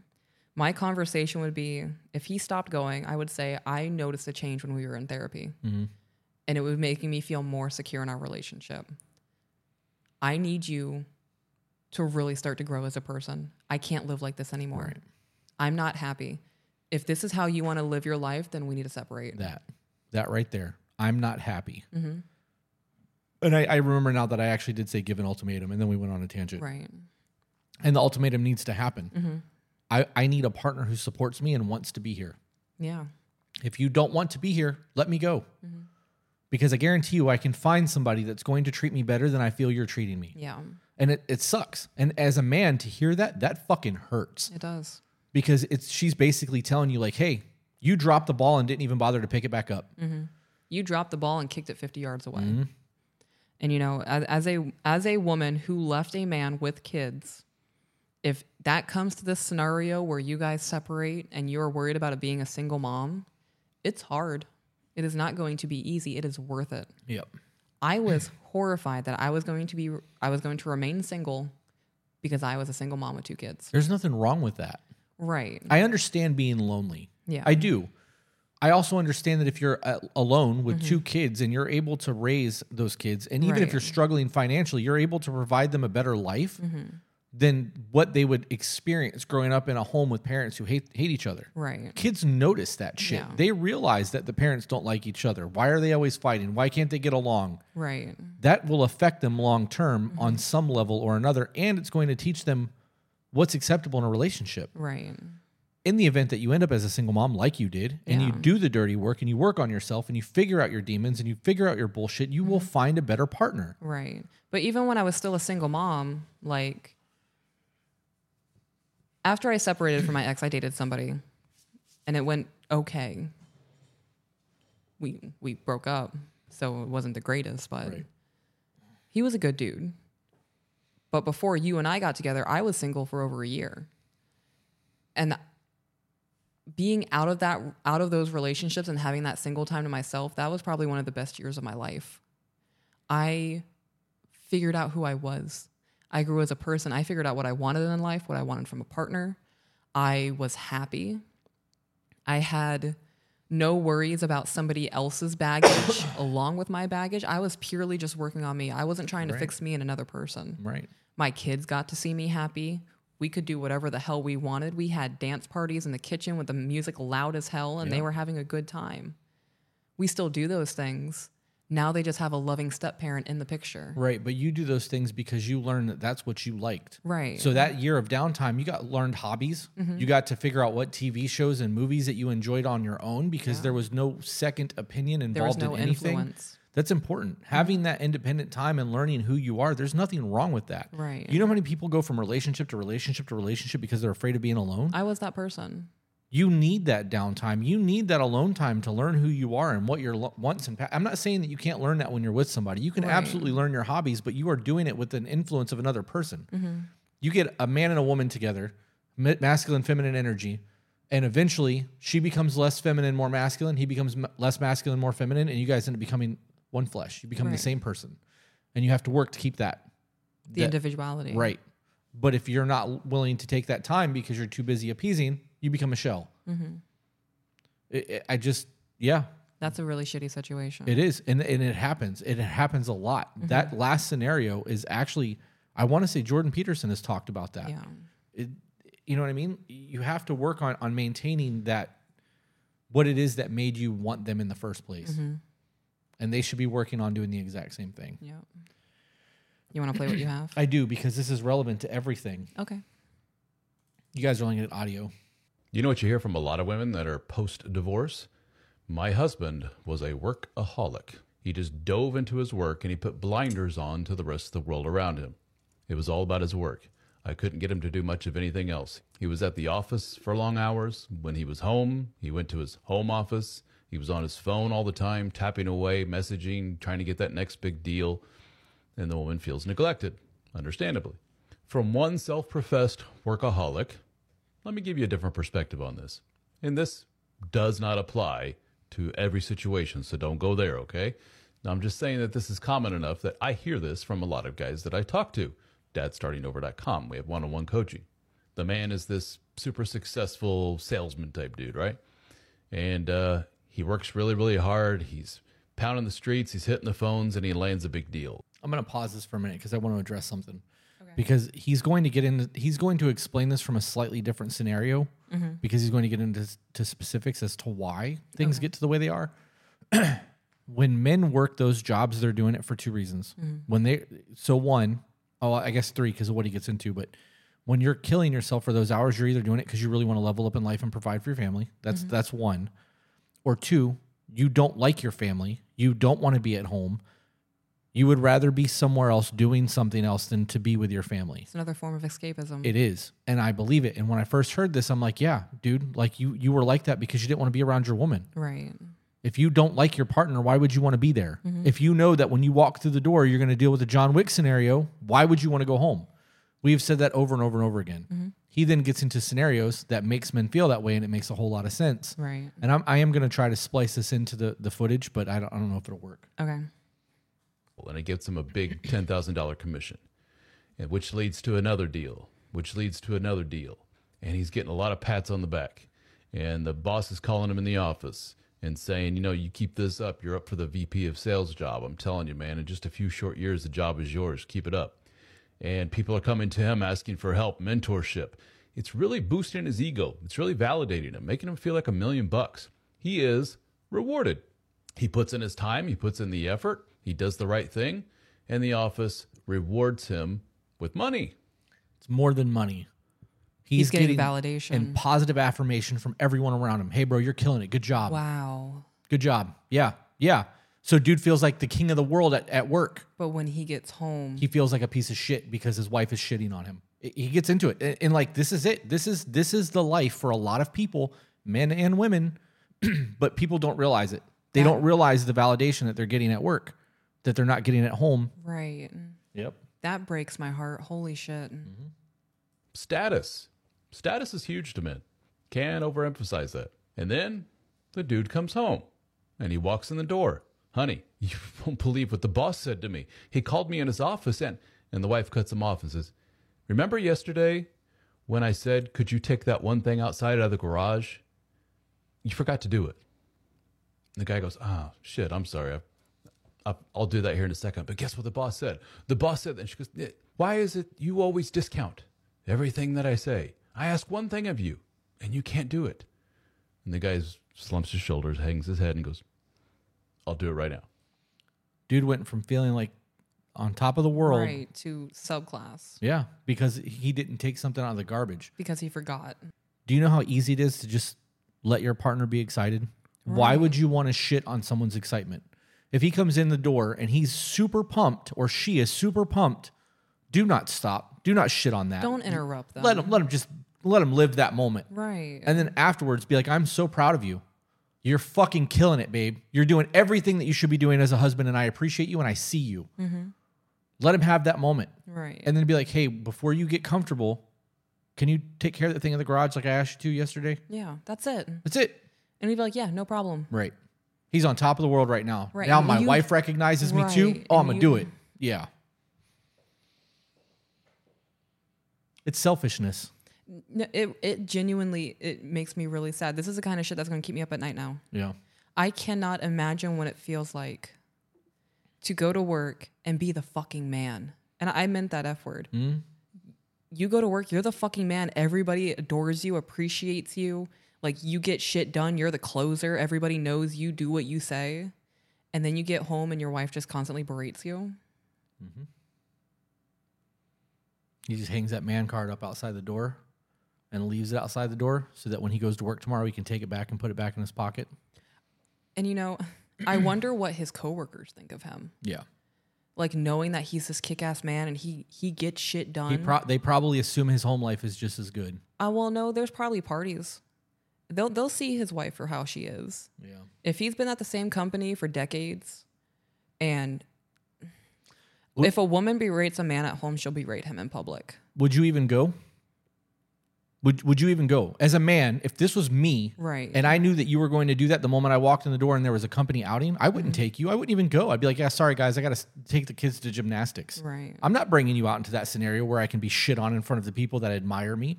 That's the only happiness and respect that I get in the world. I'm not fucking letting you ruin that. It happens, though. There are men who experience that now, Yeah. where they go out in public with their wife and they know that they're going to be embarrassed in public. Yeah. And they tolerate it. Right. And then you get talked about. There are people who see you get berated by your wife and they feel bad for you. And they wonder why you just allow that shit to happen. Why you would let somebody walk all over you. And the same thing goes for women. If you're this boss bitch at work and you get things done and people know you for your drive and your discipline, and you go home and your man treats you like a piece of shit, everybody either feels bad for you or they think you're stupid. Yep. Or they think you're stupid. And that goes for both sexes. And he takes the thing outside, and he comes back inside, and the wife says, "And the trash. You forgot that too. I can't do everything around here." "Understood. I got it. Cool." And he takes the trash out. And he comes back in, and the wife says, "Did you even check your son's grades? Do you even know what's going on with school?" And the tone is basically from the wife. The tone is, "You've been gone doing all this job stuff. You leave me here with all the responsibilities of the home stuff.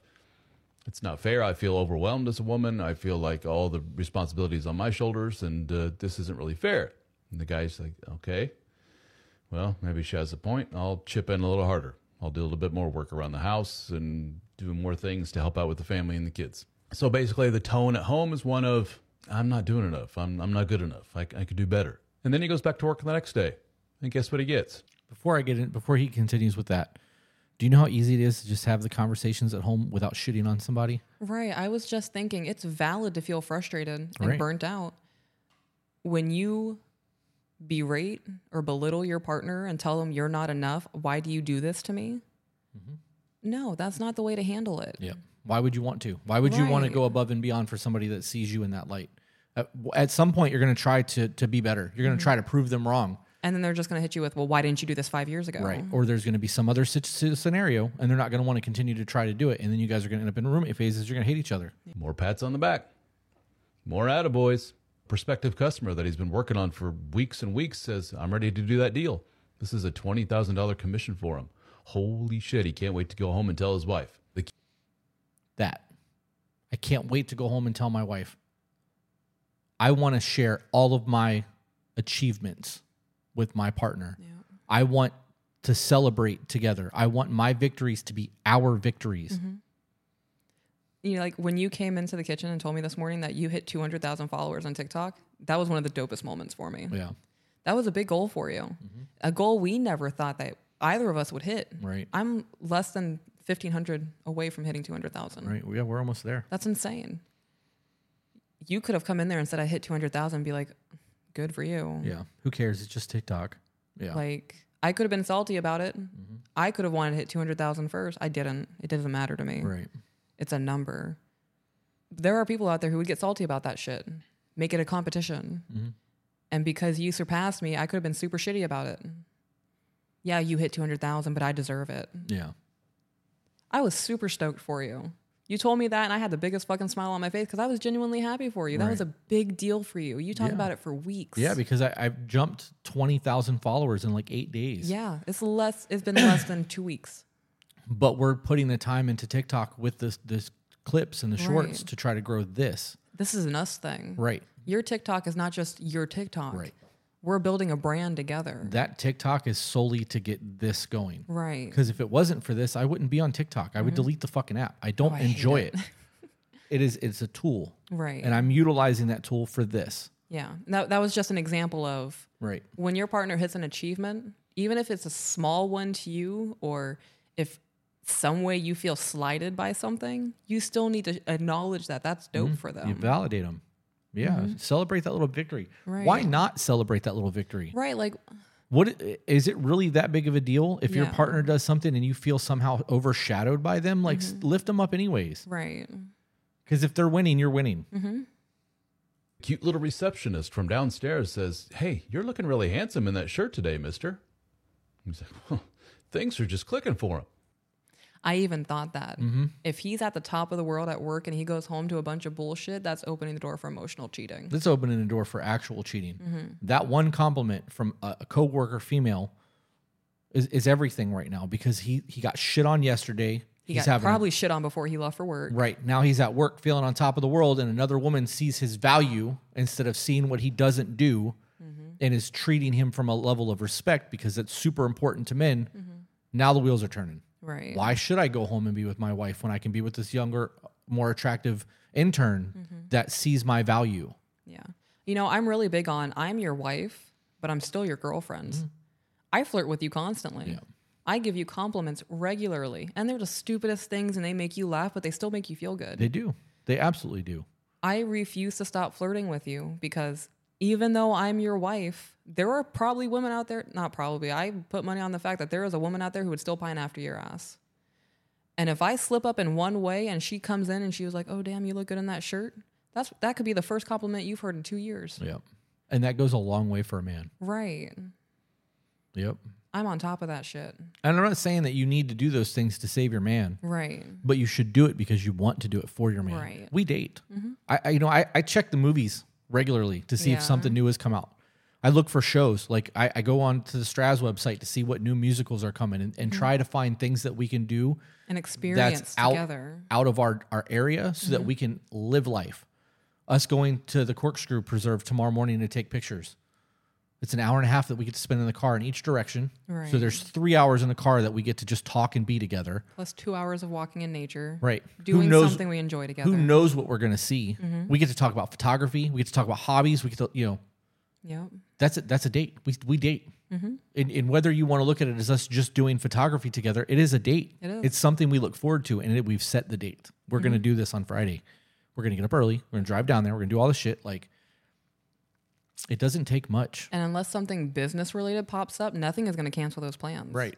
The boys messaging you saying, hey, we're going to go paintball Friday.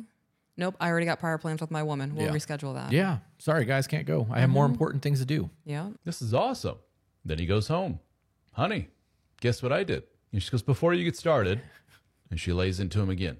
That man has a lot of incentive to stay more so in the office than to come home. Why?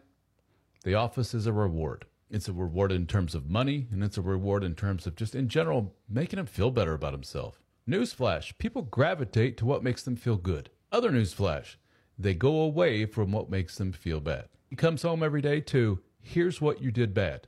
Here's what you did wrong, and here's how you are failing. And he goes to work and he hears, here's how you're awesome, and here's your reward. More money, more status. Just food for thought. That's it. So, dude is not respected at home, and he's respected at work, and now he's working more hours. Right. Not coming home. The new coworker that complimented his T-shirt sees how awesome it is and how good he's doing and how happy he is when he's at work, and she wants a little bit of that happiness, and now she's weaseling her way in. Yep. It just, when men work those kind of hours, they're doing it for one of two reasons.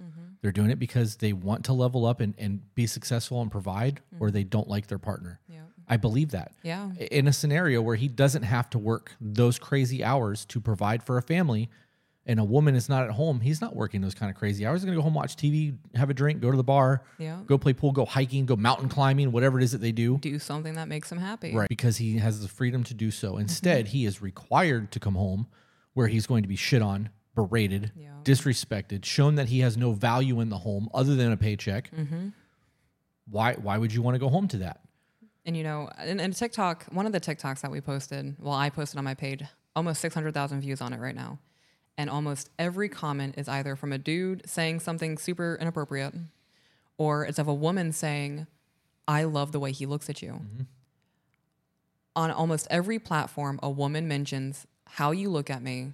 How did I land a man like you? You glow when you look at me. You can genuinely tell that I make you smile. All these things, right? And it all really boils down to women asking, how did I get a man like you? Because I am your happiness.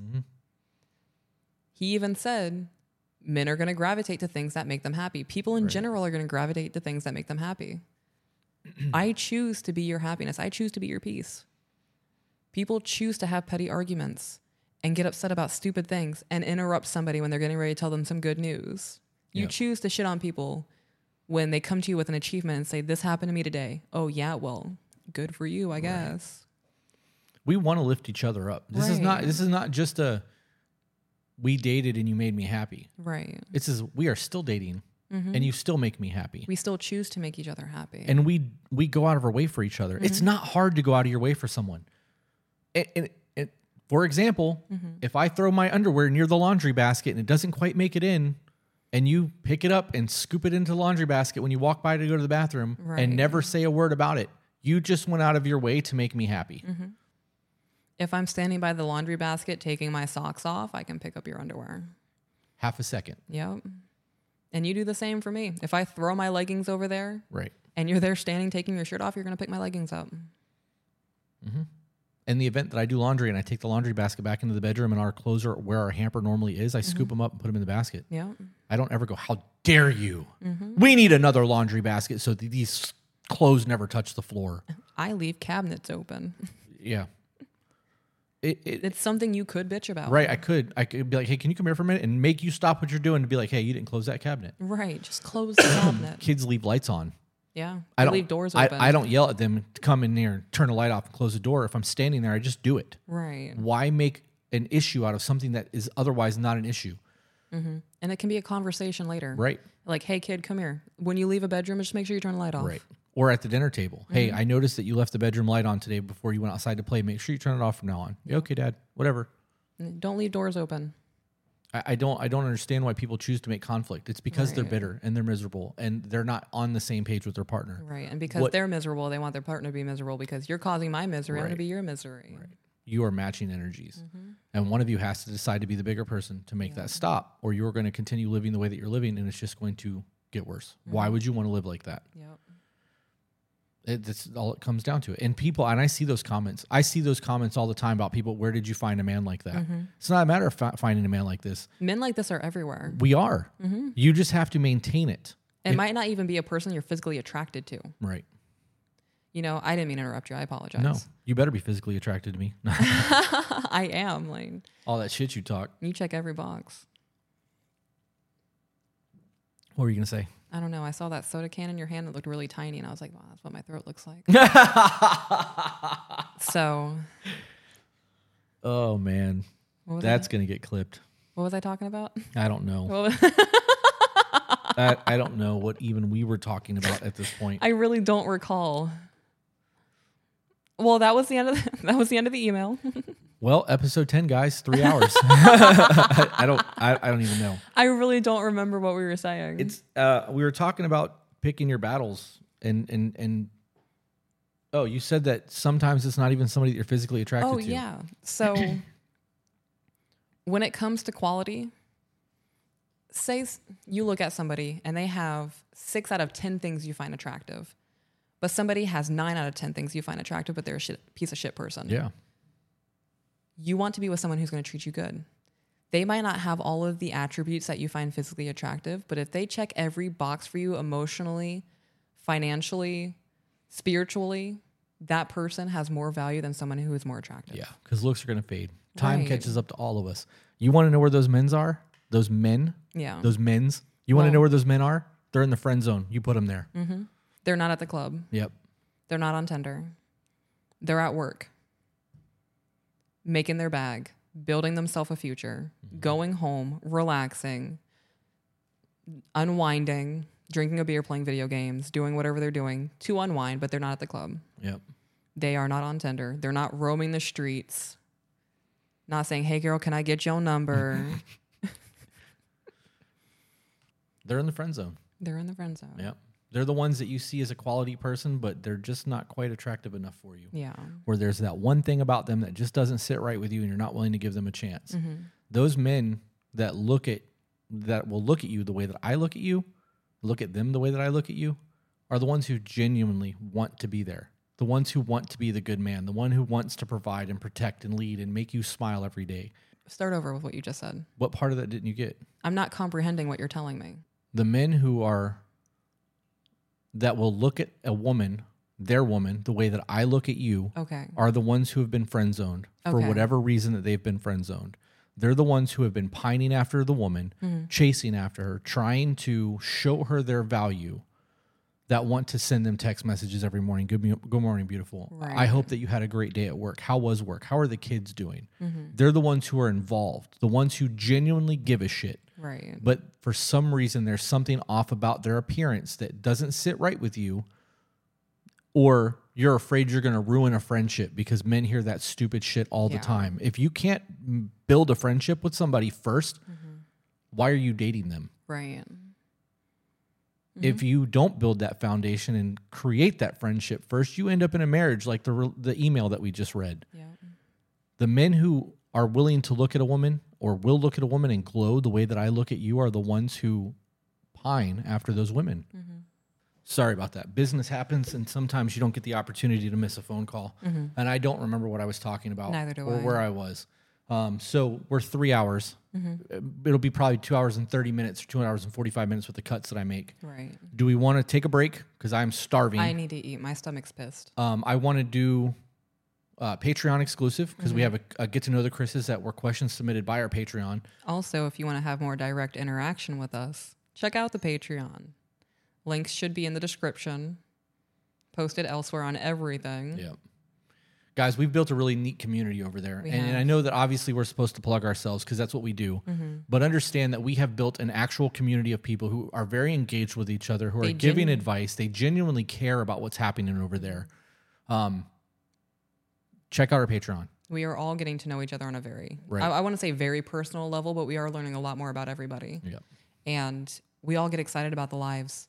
We have premieres on YouTube, and the Patreon people are in the premieres. Yep. And we're getting new people in the premieres every time we post one. Yep. So if you enjoy community and conversation and be able to get different perspectives from like-minded people, check out the Patreon. Absolutely. And I was getting ready to plug it. I'm glad you did. Yeah. But I would like to record for them, do the Q&A. We have, what else? There was something else we were supposed to do for Patreon. I don't remember. I don't recall. We can do another email. The Q&A.